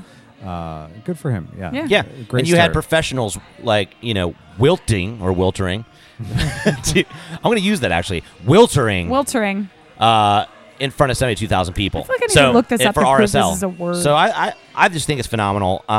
Very clinical. 2-0. As I mentioned while we were eating before the podcast, the 2 goals that were scored were off the 2 worst. Statistically worst chances. So Tito and Gressel scored where they shouldn't have. Right. Which is a good thing to have happen into the playoff run. I'm okay with it. That's good stuff. I like it. It also shows the depth of our attack. And can we talk about Miggy taking a shot with his right foot, by the way? I don't remember that one. Yeah. Took a shot with his right foot. Went straight at the keeper. Next one's going to go past But it was him, I well think. struck. And it was on frame. It was, And Tito also had one with his right foot that kind of fluffed it in the back left, but that was... So I love how the tap-in is the one he misses, but he gets these crazy goals. Yeah. When it's like San Jose with the volley and stuff. It's just amazing. And even Gressel's goal, like Almiron completely overcooked the cross. Yeah. Oh, for sure. But we want to get technical and really nerdy and talk about formations. That's the role of a wing back for Gressel. Gressel has to kind of clean up, stay ready, not go too far, not run to the near post, and he stayed at the far post. He had time, and And apparently, I didn't even know you could hit the ball with the outside of your foot from that angle and get past a keeper that's right in front of you. I'm still not quite sure. I'd like to see some other angles I haven't seen available, because that ball just looked like it defied physics to get where it was. It was very bizarre. The half volley? For Gressel, yeah. Oh, where he hit it on the outside of his right foot. Yeah. It was crazy. All right, we're going to take another break, and then we will finally get to the Q&A. We're going to pound the fleshes. Pound all the fleshes. Kelly would say. No, we're gonna pound through these, and we'll get right through them. Pound town. Because I want to know some of the answers to these. So stay tuned, and we'll be right back.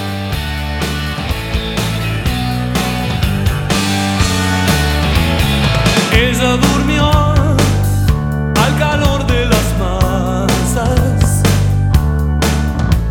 y yo desperté queriendo soñarla. Algún tiempo atrás pensé en escribirle que nunca sorteé las trampas del amor.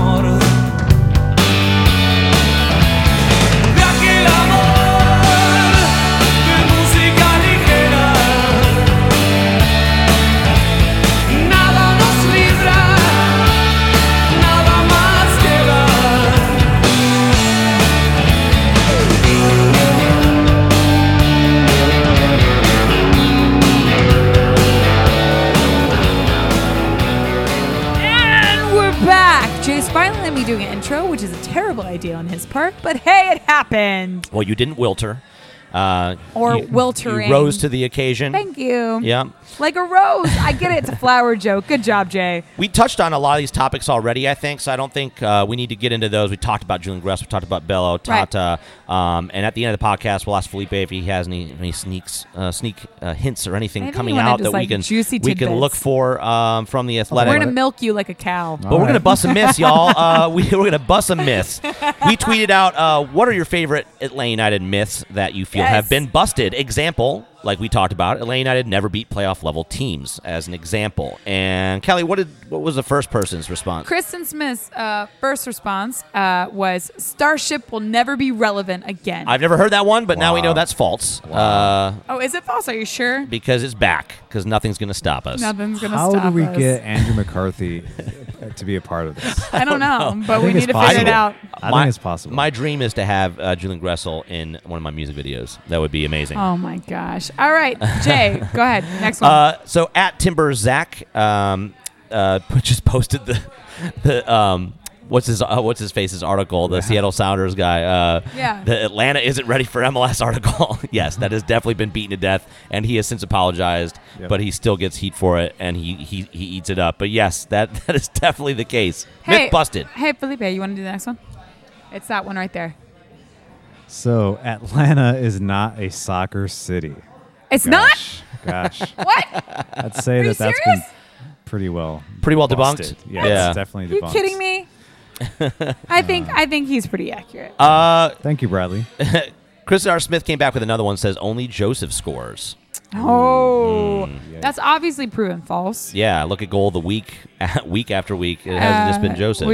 Do not say that to Tata. It's Tito and in fact, funny thing about Joseph, if you think about it, if you were to sit down and have to write down the goals that you remember from Tito or Gressel versus Joseph, out of 30 goals, which ones could you actually remember? Because he's had so many different kinds. And Tito's are always memorable. Right. Like, so that's the thing. You know, so my first goal that I ever remember for Atlanta United is obviously the Orlando goal from Tito, right? Sure. And then the next one is the Orlando goal from Joseph with a Bendick face. Because it's right after. The 28th goal. And then I think the next one after that is the Columbus goal from Tito, which was the run-up play between Miggy, Joseph, and Tito. We scored this year, which was the beautiful run of form. You have such a great memory. How do you have a problem with words? I don't understand. Like, you can remember everything. I can't remember anything. I can't remember everything, and I cannot remember words, but in certain plays, I can remember specifically who scored.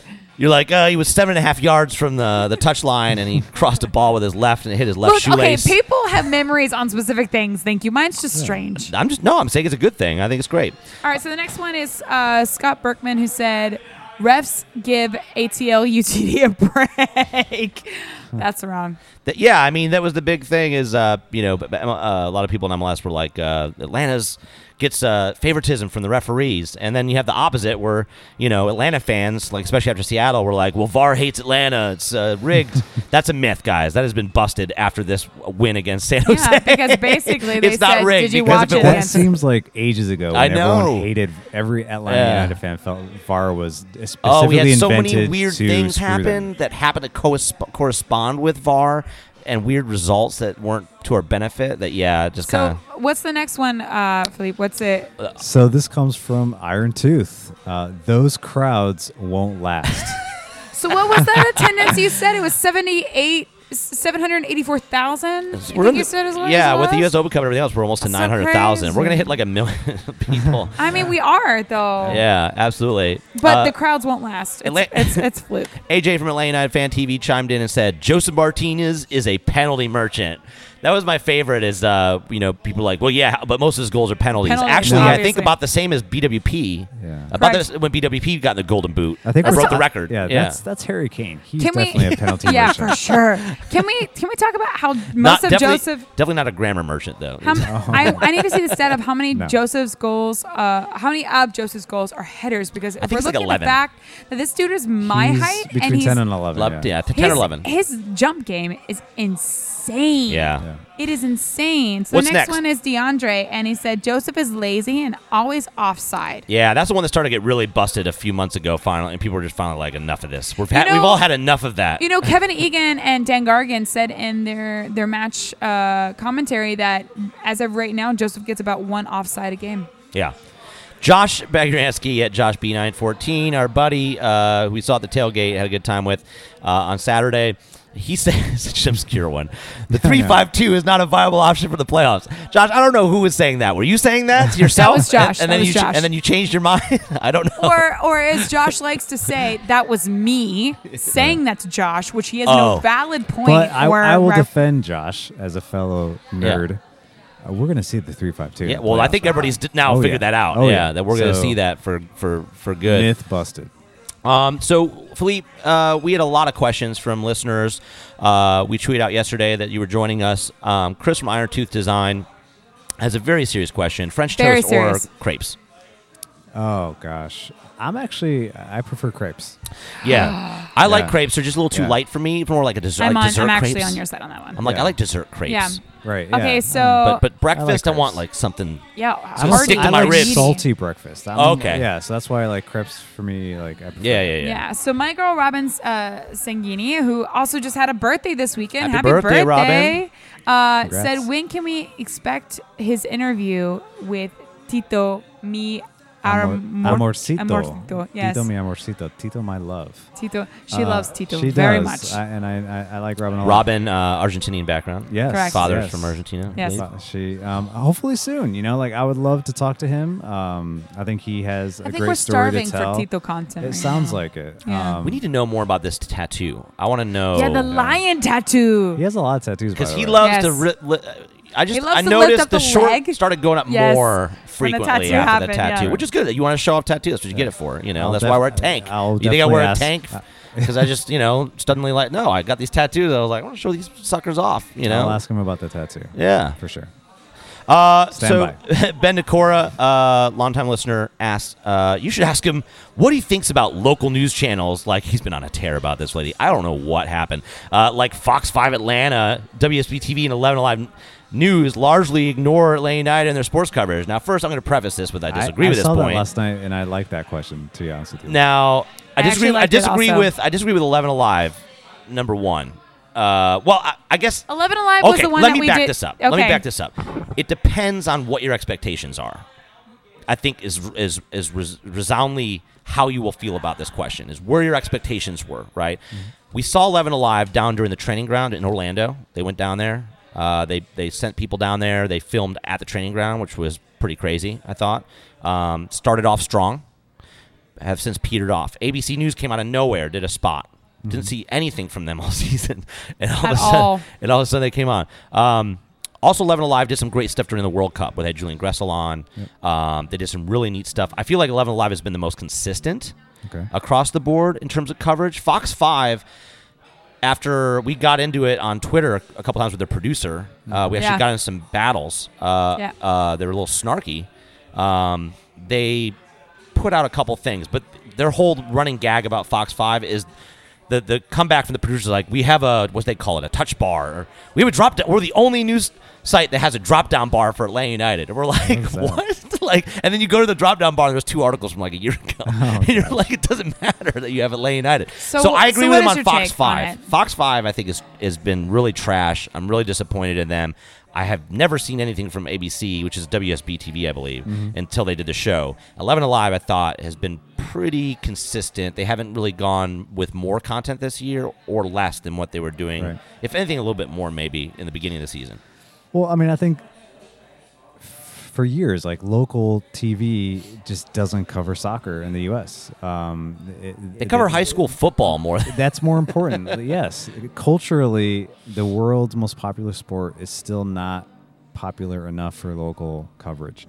Now, here in Atlanta, I've been kind of in the game shortly, like at the media scrums, and I'm starting to see more local news at practice, after the game.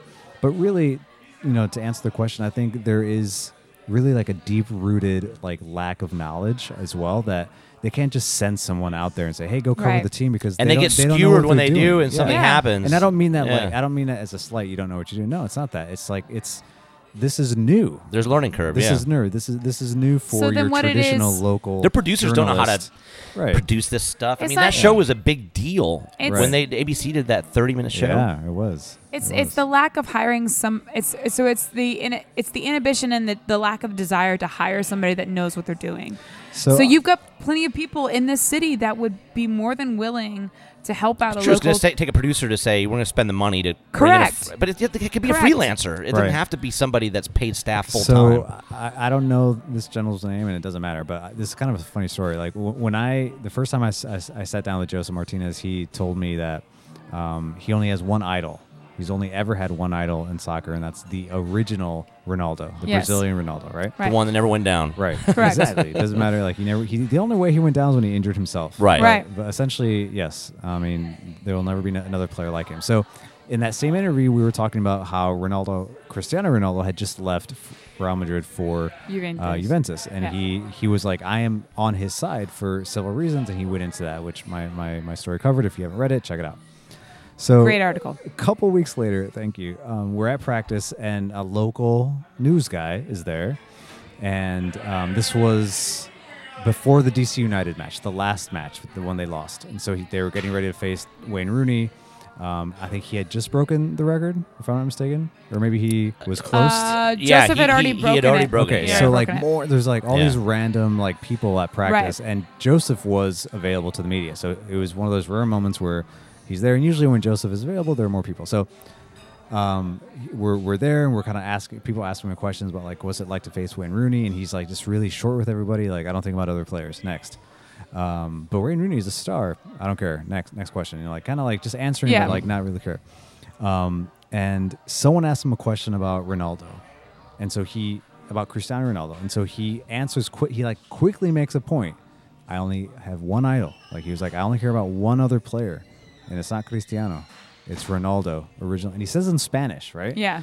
So like Justin somewhat like kind of like translates, but I felt like he kind of just like winged it for a good reason because time was next question. And this local guy is like, so tell me about how you look up to Cristiano. Tell me like what it's like to really, What do you think of Ronaldo? Like, and it was clear that the local guy was thinking about Cristiano the entire time. Yeah, he probably never heard of the other Ronaldo. Right. No. Yeah. So that's my point. That like, good for him for going and asking a question, and getting in there. And like, I've seen him post game, and he asks tough questions. But that's local news. There's a level of knowledge that they just don't have yet, and that the fans have now, and they're recognizing this, and they're like, why aren't you guys out there? This is a big deal. So. Give it time. They'll improve. Yeah. So let's move on. So Kevin from Charlotte said, I've seen him post suggestive tweets that ATL UTD might be scouting more Argentina league players. Any names we should know and keep an eye on?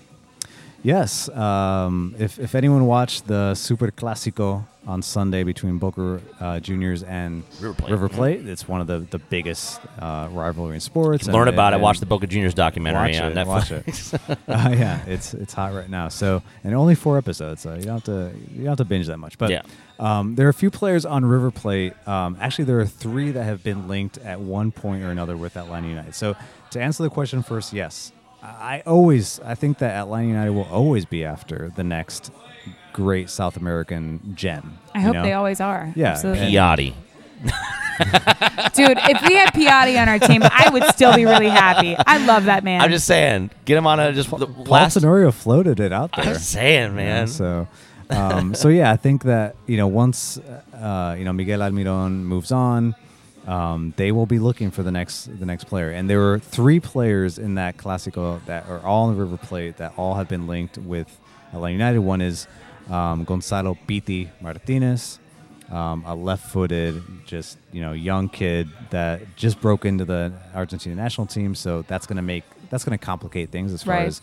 Does his name mean anything in English that we can use to make memes and to traffic this? It's literally Pity. It's probably like a childhood nickname. We need someone with a name like Refrigerator, okay? Like somebody we could turn into a meme and we can really get him going on the off season. is really close to pretty young something things, for people to latch onto. PYT. You could just call him the PYT. Right. I don't know. Is he attractive in any way? These are kids, Kelly. They're children. Now that he's definitely in his 20s. I mean, Google him, and you tell me. I'll just Google this kid. So he's a special player. He's a lefty. He scored a great goal in that game. His teammate, I think he's also 20. His name is Ezequiel, not Ezequiel. Ezequiel Palacios.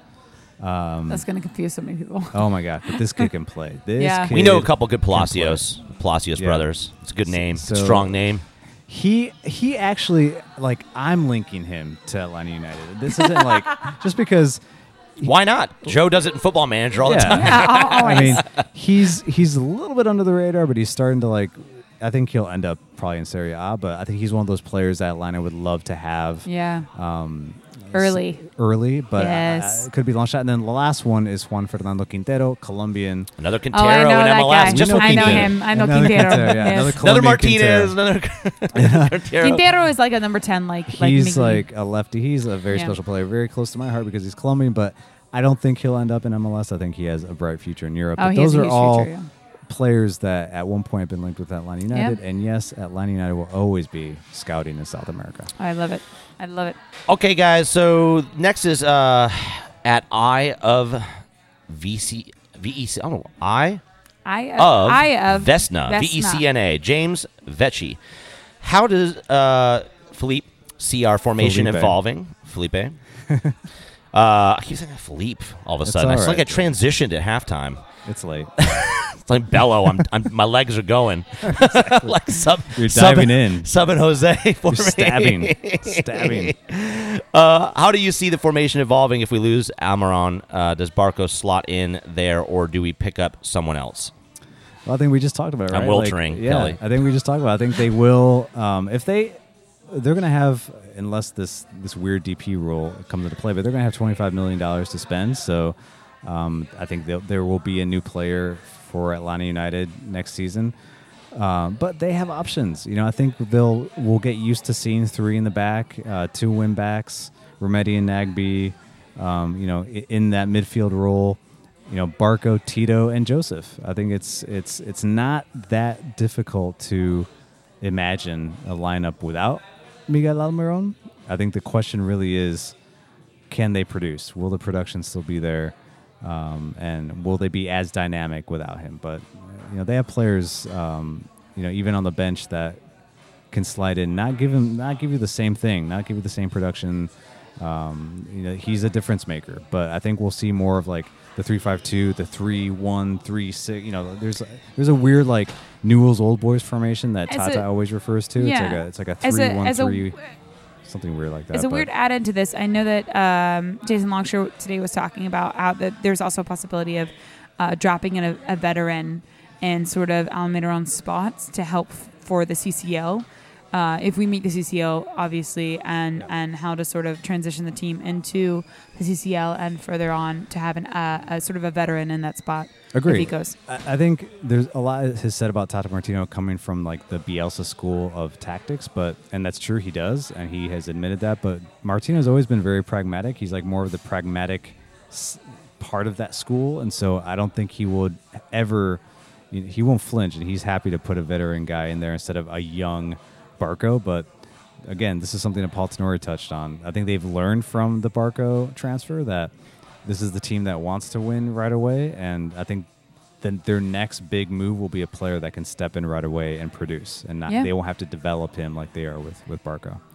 So, last and kind of, I guess, final question from at Percy Herrera says, "Hey, first time / long time. Can United loan LGP and Remedi to the Falcons for more linebacker and safety depth?" I'll hang up and listen. Yeah, I saw that. Says a lot. It says a lot about Atlanta United's veterans and the importance. Joking aside, I think I mentioned that in a Q&A that I did on The Athletic. This is a club that is banking on youth. Like they are very, very transparent about that. But they knew that they needed players with MLS experience like Parkhurst and Lernovitz, and obviously LGP is a guy that I think they knew what they were getting when they scouted him when they brought him over, and the few times that I've spoken with LGP, he's pretty open about that too. Like he knew why he was coming, he knew the style of play, he knew what Tata wanted, and he's one of the rare like South American players that just like immediately adapts in MLS, both physically and he's and one of the tactically. one of the only players that I look at on this team that I'm like, he's going to be here for a very long time. Yeah, I think so. I think he will. I think he came to do that. I think that was part of his decision, and he's grown into a leadership role. And well, now we got a guy that can help out with his Falcons contract if he ever wants to go there. And Kelly's going to kill me because I know we're short on time, but I think it's a pretty quick answer. Is because it's kind of a lead up to the Red Bulls. People are now asking, "Wow, we saw Bello start. Jose came off the bench because McCann was resting. Wilker 1-1-1-1-1-1 says, I'm curious as to how the left backs will be ordered in the depth chart. What you think? Is there a change? If Ambrose were healthy, would he be still in there? Would Garza be in the mix? How does Bello change that? Yeah, I think that if Ambrose were healthy, he would still be ahead of Bello, in my opinion. And I think even after this performance against RSL, McCann is still ahead of Bello. Yes. And Tata talked about that after the game when asked about the minutes. Will Bello get more minutes? And his response was kind of a quip like, well, he got a lot of minutes tonight. Yes. He got 77. So, yep. Listen, they are aware that he's 16, and this was a big debut for him, but I don't think the plan is for him to take anyone's spot moving into the playoffs. I think he'll be in the 18 in the playoffs, and I think he will be there to play, but I don't think he's moved up. I don't think he's moved ahead of anybody. No, what I think is so interesting. Anyone that's healthy. No, absolutely. What I think is so interesting about this idea is that we've obviously seen Bello start, and we've been very satisfied with what he's been able to do. But that just reiterates the point that, especially in this past year, coming from our last season to this season, the importance of depth for our team has been huge. It's been this gathering of people that we know that if a person's injured or if a person's out, or if we're in the playoffs and we've got tired legs, we can pull on other pieces to our team. How did we ever survive without an Atlanta United 2 last year? It's amazing we even got as far as we did. I'm looking back at these injuries and stuff, and I'm like, man, we didn't have nothing to pull from. Yeah, and now we got this whole farm system. Depth was a big issue in 2017 for obvious reasons. And Bello talked about the importance of that. He says, I was ready. Yeah. Tony Annan came into the locker room before the game. He said, you got this. This is what we've been training you for. This is what we talked about. This is what you wanted. We trained you to be ready. We're not going to let you fail. All the ATL UTV2. Yeah. So here's where I think a guy like Tata Martino is coming from, a guy who's been in big moments, both on the winning side, the losing side. He knows that it's great that George Bello played a couple nights ago. It's quite another to play him in a situation that a mistake can mean elimination. That can damage a psyche of a 16-year-old, and we've all heard it. You can go from hero to goat very quickly in professional soccer. So that's what I tend to tell fans, like, temper your excitement because these coaches know what they're doing. They know that physically and technically that's just one part of it. And they're about to play some important games that they need experience. Experience is key. So, before we take our last break, tell us a little bit about anything coming out, anything you can throw out there for us. We're gonna, like I said, we're gonna milk you like a cow. We talked to you last time. You talk about how your process works, kind of how you have some things up that are ready to go, but it's not always. It's up to the editor, obviously, and timing. Anything that you can give us some hints on? Well, I mean, I'll say that I've already spoken with Julian Gressel. It was a phone call. He was in San Jose when we spoke, so we did it over the phone. But we went into a lot of things that I think all fans will be interested in. And this week has been like the week of Gressel content. Oh yeah. So you got his numbers. What you're saying? I do. And I will say that the piece that'll be coming out soon from The Athletic.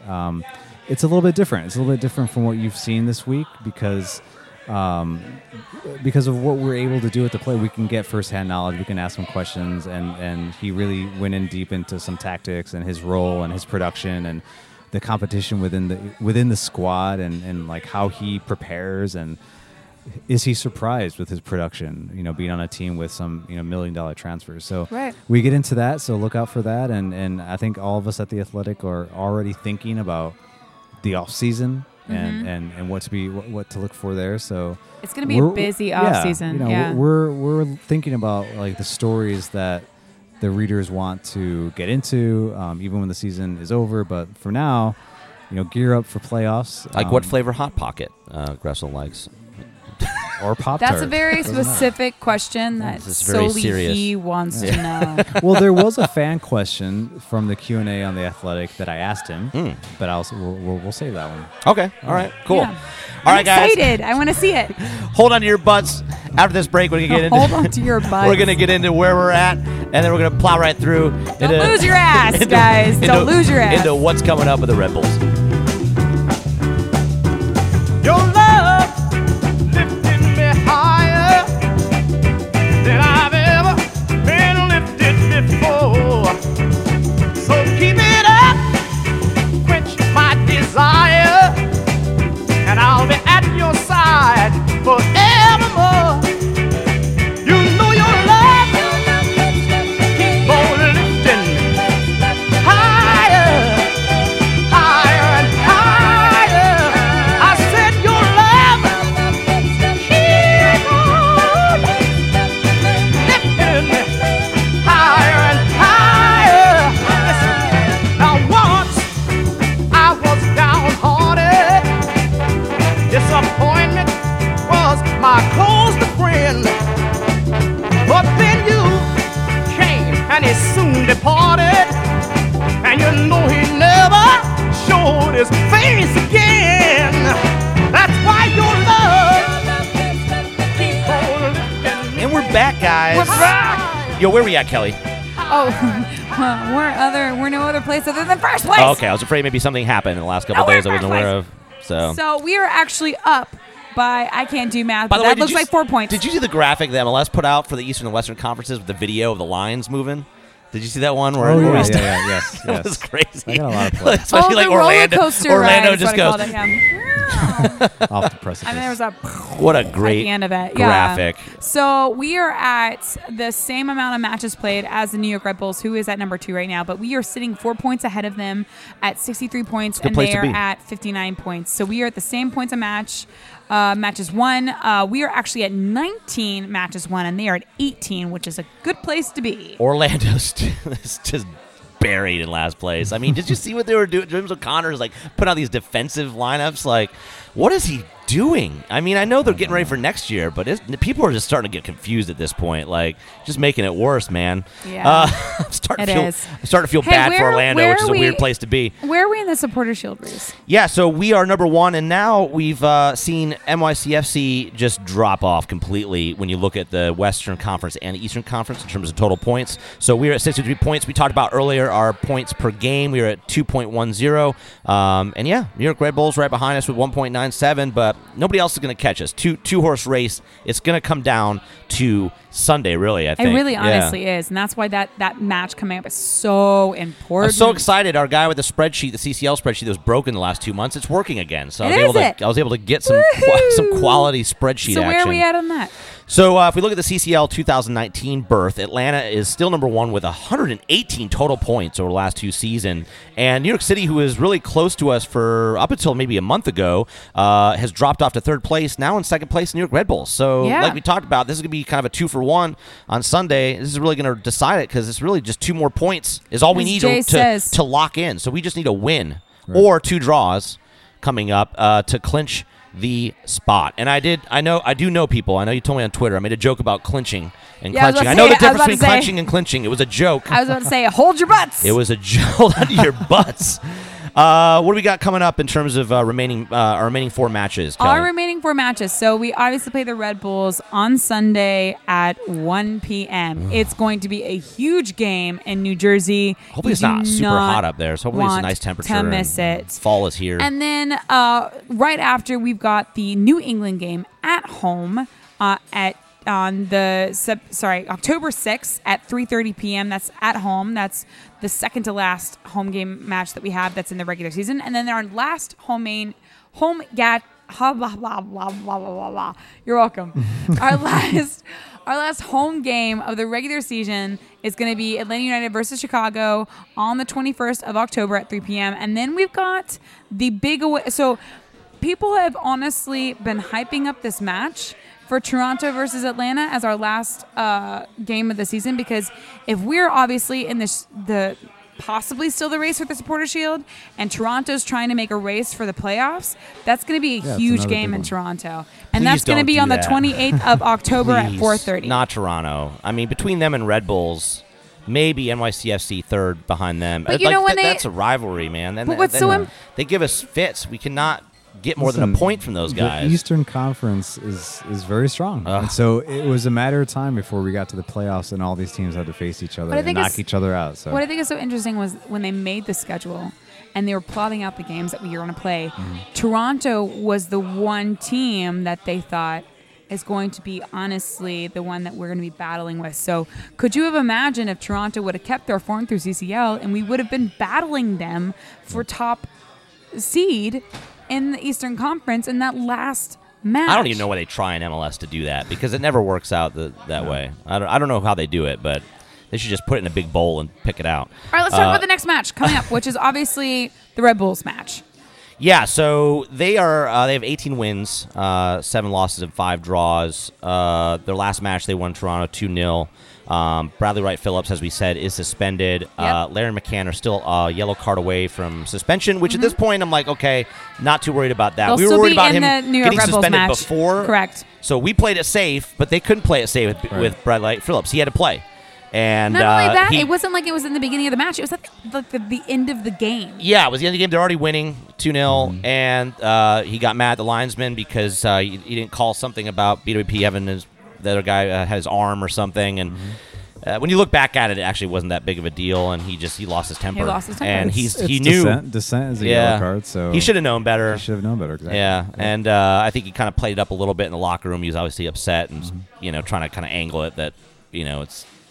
The system is the issue, but I think he knows himself that he screwed his team. He knew the game that he was missing out on too. Yeah, I mean, this is a big game. Every player wants to be in these games, and BWP was probably looking forward to the matchup with Joseph. I'll tell you who's not going to forget. New York Red Bulls fans, if they lose this game, they're not going to care about his excuses. Not only that, but they're also honestly they're probably going to use it as an excuse though. I mean, that's fine. Use an excuse, but you're not winning the Supporters Shield. Yeah. And this comes down to the most important game. I mean, that's a pivotal moment. I don't know what else I don't know what else. So either way, it's some people were telling me, I would rather play with BWP. I'm like, I'd rather play against their kids. I don't care. Like, give me the Supporters Shield. Right. I don't care. And I'll tell you why. Because they only have 2 losses in their last 10. And that's only a little bit better than us. I mean, we only have one loss in 10. Our last 10, yeah. So anyways. But are they going to press hard, though, is my question. It's funny because their system. They don't press like they used to. Exactly. No. I was reading some analysis of Valve stuff a month ago or so, or some charts that came out, and I was digging through, like, TLO football got me into all this stuff, and it's terrible because I don't understand half of it. But every now and then I'll catch something and I go, I understand that.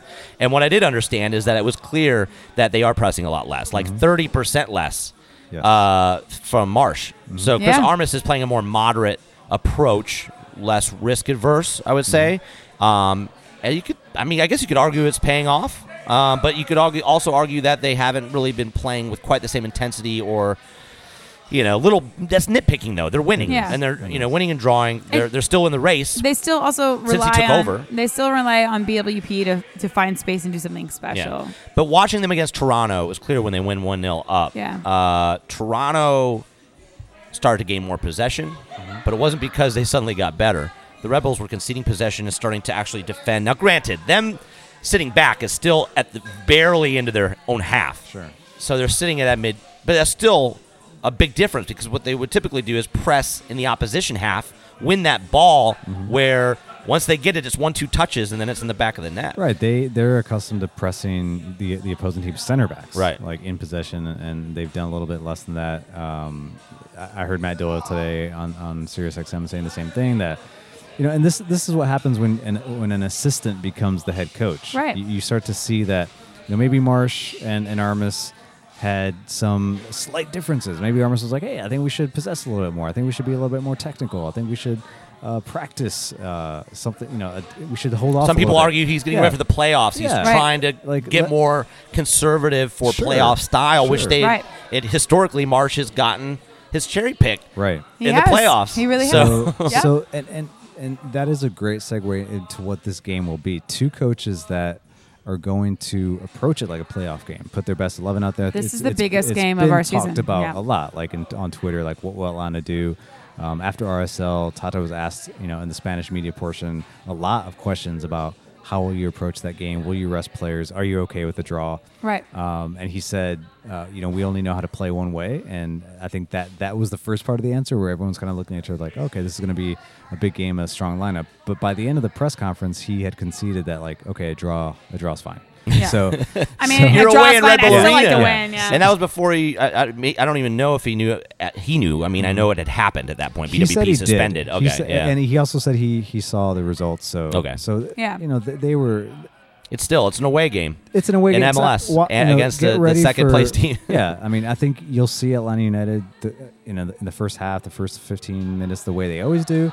And then, depending on the result, we might see a team that, like, let's pretend like we're in a playoff and we need to win this game, or we need a result. And yet again, we talked about the thing when things change that are intangible or unknown quotients, right? Like San Jose firing their coach so close to the game. Now you lose BWP. Obviously, on the surface of things, this is a thing where, of course, 99% of the time you should say this is a good thing because you're losing your league goal scorer, and if you look at it, he's scored 19 goals this season, and the closest to him is Royer, a midfielder / winger, who we love, who made in the top 10 or whatever, top 25 of winger list on Last is Evolved. Yeah. But good player, and has come in when BWP hasn't been there to score, has come up and won some games. I think he always scores against Atlanta, too. Oh, this is going to be a good stat. But he has BWP opening up lanes and attracting attention, and now you have a team that hasn't been pressing as much. Is this going to be as effective? Because when you're not pressing as much, it means you're relying on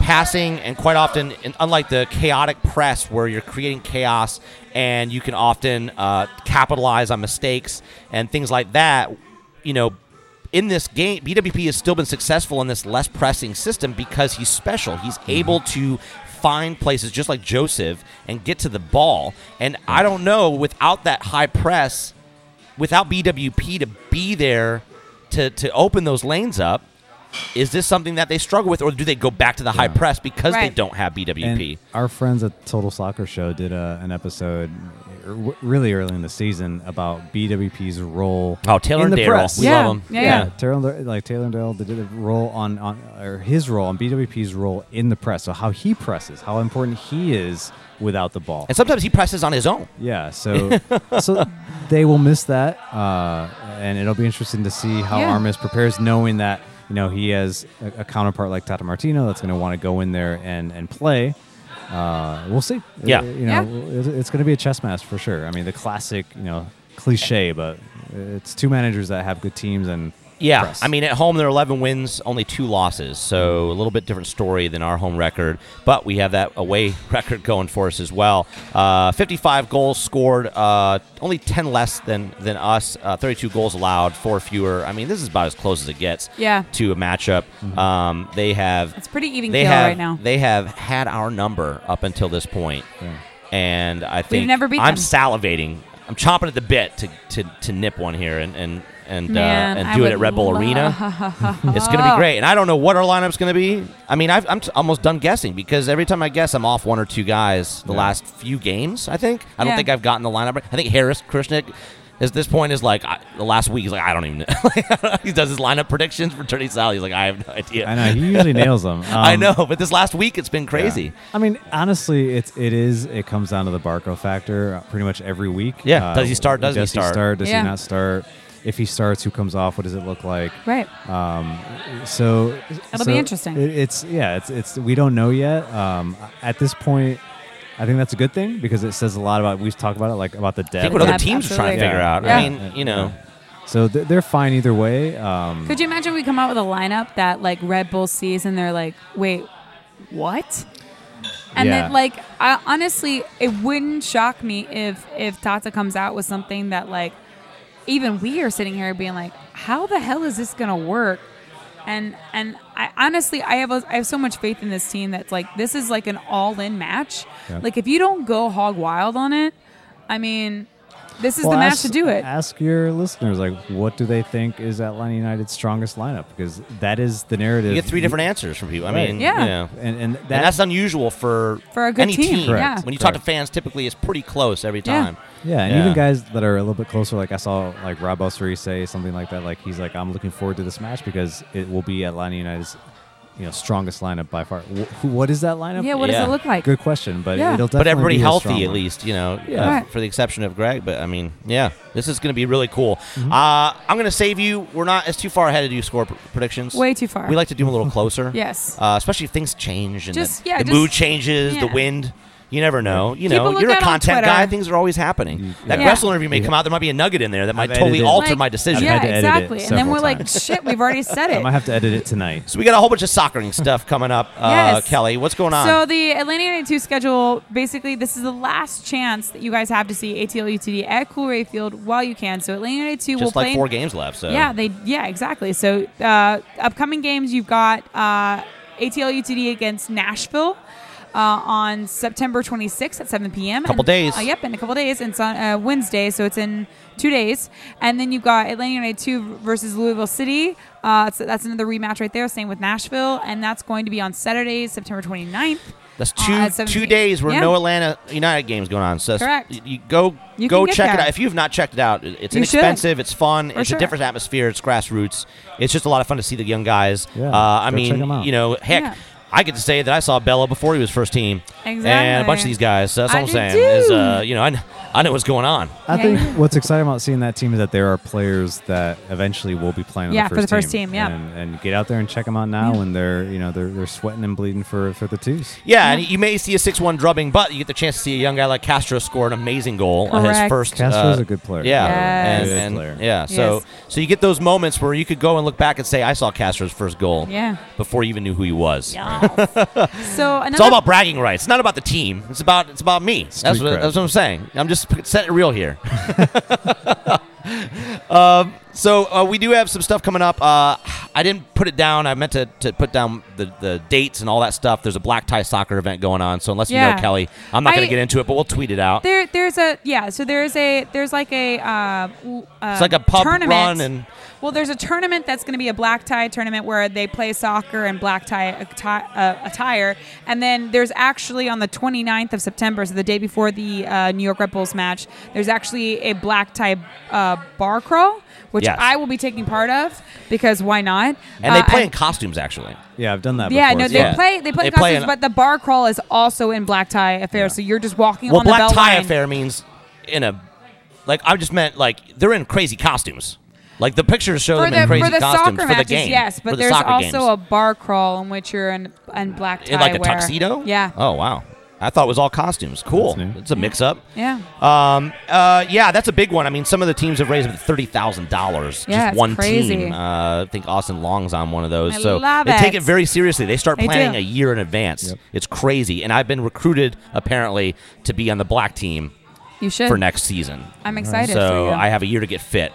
And lose 1,000 pounds. And not skin your knees, you mean? Because when we play mean- pickup soccer, I which could get is- at least 20 more grilled cheese spaghetti sandwiches in before. By the way, if anybody wants to meet us up for pickup soccer, we almost notoriously play every Wednesday at Little 5 Point Station.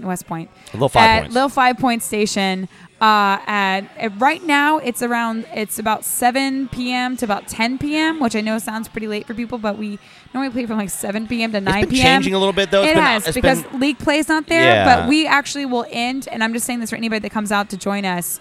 Come out, join us, play with us. Normally we'll stop around 9 and we'll go get beers afterwards, which is a great bonding time. It's a huge group of us that go. The best thing to do is keep an eye at the at home, the letter B, number 4, dark Twitter handle for updates on pickup soccer at soccer station locations. Typically something that goes on a Tuesday. You could always DM. Our DMs are open. You can always ping Kelly or I or whomever, Home Before Dark. If you have questions or you didn't see the sign up go up, let us know. We'll let you know if there's a meetup.com sign up sheet or whether it's pay to play that day or not or whatever. You know, this is to raise money for kids, so it's not always going to be free necessarily. Just set your expectations as this fall schedule comes in. It's going to get crowded on these pitches. We don't have any iTunes reviews, so leave us an iTunes review, guys. Show us some love. We want your words. I want to be able to trip over your words. I want to be able to mispronounce your words. Go rewatch that San Jose match. things. Get yourself hyped, and then write something and Yes. submit it, and we will read it on the air. On the air. Yes, we will. So what's coming up with us, Jay? So on Sunday, September 30th, this Sunday, for the away match against Red Bulls, we will be at the TL Chapter Watch Party at Johnny McCracken's in Marietta, Georgia. Come and join us. We'll be setting up and starting recording between 11:30 and 12. It's an early kickoff, guys. Be there. Match kicks off at 1, I think. Yep, it does. Eastern And Standard, everyone. And on Sunday, October 28th, which is the next away match, because we have a couple home matches between then, which we'll be doing some recordings maybe back here at Hudson headquarters. On Sunday, October 28th, for the last match against Toronto, we'll be doing something special with the faction. So the details of that will be coming. Yes. Yeah. On their something with their trailer. So we're working things out. We'll let you know. Yeah. I'm excited. Hey, huge shout out to our sponsors, Dave W. Photography, who was actually at the Soccer in the Streets tournament this weekend. Yeah, he was shooting some city kids that were there for Soccer in the Street. They were getting a chance to see a match, their first match. He was also there on Sunday with all of us and took photos of me almost dying. That's who was taking the photos. Yes. I wondered who was taking those action shots. That would be Dave. Dave was. He did a great job. So he also does all of the images for us for when we do the caption this shit stuff. So huge plug to him, because Dave has been a photographer for like the Atlanta Silverbacks for the past 3 seasons, as well as donating his time as a photographer for Soccer in the Streets. You should check him out. Dave is for his portfolio, and hit him up if you need photography needs, and DaveWilliamsonPhotography.com. He's awesome. Love that guy. Mock the Agency, thank you so much for the designs, and if you need design work, he's running a creative advertising, graphic design, and digital studio on 14th Street. If anyone needs branding, packaging, graphic design, or website work, they're the shop for you. Creativity is their specialty. Check them out at mocktheagency.com. So, guys, we made it. We made it, Philippe. Hey, we made Felipe. it. Jeez. It has happened. My goodness. I get your last name right, and then I started butchering your first name halfway through the podcast. Cádenas. Oh, my goodness. Look at that. Yeah, I like it. I pronounce Spanish yes, thank you. I pronounce Strong. certain players' names very well, and then other ones are just completely butchered. So we are, or I should say I did not drag Kelly into this because I look like a complete bozo making these videos, and she has a life outside of Unrelegated. I slightly do, yes. You're like, look, why didn't Kelly just help you with the camera work? And I'm like, guys, I think Kelly just puts up with quite enough of me. All right, so. And to which I responded, "Who's Kelly?" So why don't you guys do something to it help would've out for changed once? The POV of that was part of the experience. Yeah. Like that, like. And why don't this is your chance to help out? Why don't you guys do something? You guys have been listening. You're always shouting, saying, "What can we do?" Well, I'm looking for videos of Atlanta United supporters lip syncing "Nothing's Gonna Stop Us Now" by Starship to potentially be featured in future music videos. These are I got a lot of crazy ideas going on in my head. So as long as I can pin them down and actually get some scheduling here in the next couple weeks before, or at least before our next home match. That's when I like to get my hands on this stuff. If you need help getting them uploaded and shared, reach out, ping me. I can help you figure out where to put them so I can get them, or you can submit, if you already know how to do it, to unrelatl@gmail.com. And the criteria is you must have Atlanta United memorabilia somewhere in the video, and it must be landscape mode, guys. Everybody's obsessed with Snapchat. I'm tired of looking at these videos on Twitter. Videos, guys. It's so hard to use videos because everybody's. I'm like, why are you? The stadium is wide. Jay, why are you doing the Snapchat? This is so funny because this relates so close to the acting world.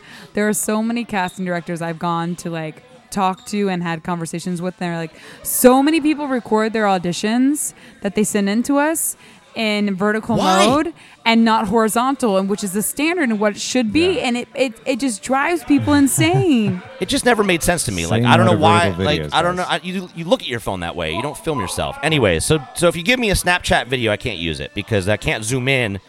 It'll just be your blurry nose, if to zoom it in and get it widescreen. Also, it'd be very cool if you have a watch party and you want to record segments in groups of them doing it. What I suggest, because it's hard to get everybody to know the same song and that sort of stuff, maybe just make one card or piece of paper with one segment, like the chorus, like the first chorus or the second chorus, and break it out into groups, or just do one, the first chorus, the second chorus. Do something simple. Like, don't overwhelm people. They're not going to want to do it. Right. But just give them something simple, break it apart, and record y'all at a watch party doing it, and we can get you in the music video. So try that out. Try to get them to me by Thursday, October 4th, if possible. Yes. But, yeah, we'll see what happens. No promises, but, it depends on what I get. So send us a review on iTunes. Like we said, find us at UnrealATL on all the social medias. Kelly, where can we find you? You can find me at the Kelly Francis on all of the social medias also, which is Instagram, Snapchat, and Twitter. You can find me at JAY_Riddle. And Felipe, where can I find you? Follow me on Twitter at Felipe Carr, FELIPECAR. And obviously, if you're not following The Athletic Soccer, do so as well at The Athletic SCCR. We want to thank you so much for coming on. By the way, if you haven't, if you are a subscriber or you're not a subscriber, if you do subscribe, get the app. Yes. I'm not an app guy for most news sites. I don't download their apps because they're just clunky and stuff. It's very streamlined. My God, you guys have the greatest app. If anything, you can just set it. You can download it and forget about it, and it'll automatically know when you open a link to an Athletic article. You can tell it to default open in the app. It's much easier to read. It's cleaner, and you can get notifications when there's live Q&As like Paul Tenorio or Felipe, and they have live Q&As with folks, or they have opportunities to throw in questions for people that they are going to interview, like players like Julian Gressel. Yeah, I mean, during our Q&A last week, my editor, George Karashi, he jumped in there. He's like, hey, guys, what stories do you want us to cover? So we're always crowdsourcing. Yes, amazing. Our ears are open, and we... Listen up, Fox 5 News. Yeah. This is how we do it. Give us what we want. Never be afraid to pitch us a story. They have a drop-down bar, Felipe. That's next level. But yeah, really fast. Stay with us, you guys. If you guys are signed up with the Athletic, we're hang in there with us. Like we're just getting used to this too, and there's a lot of content out there, but we're just getting started and looking forward to getting more content out there for readers. And just remember, guys, nothing's gonna stop us.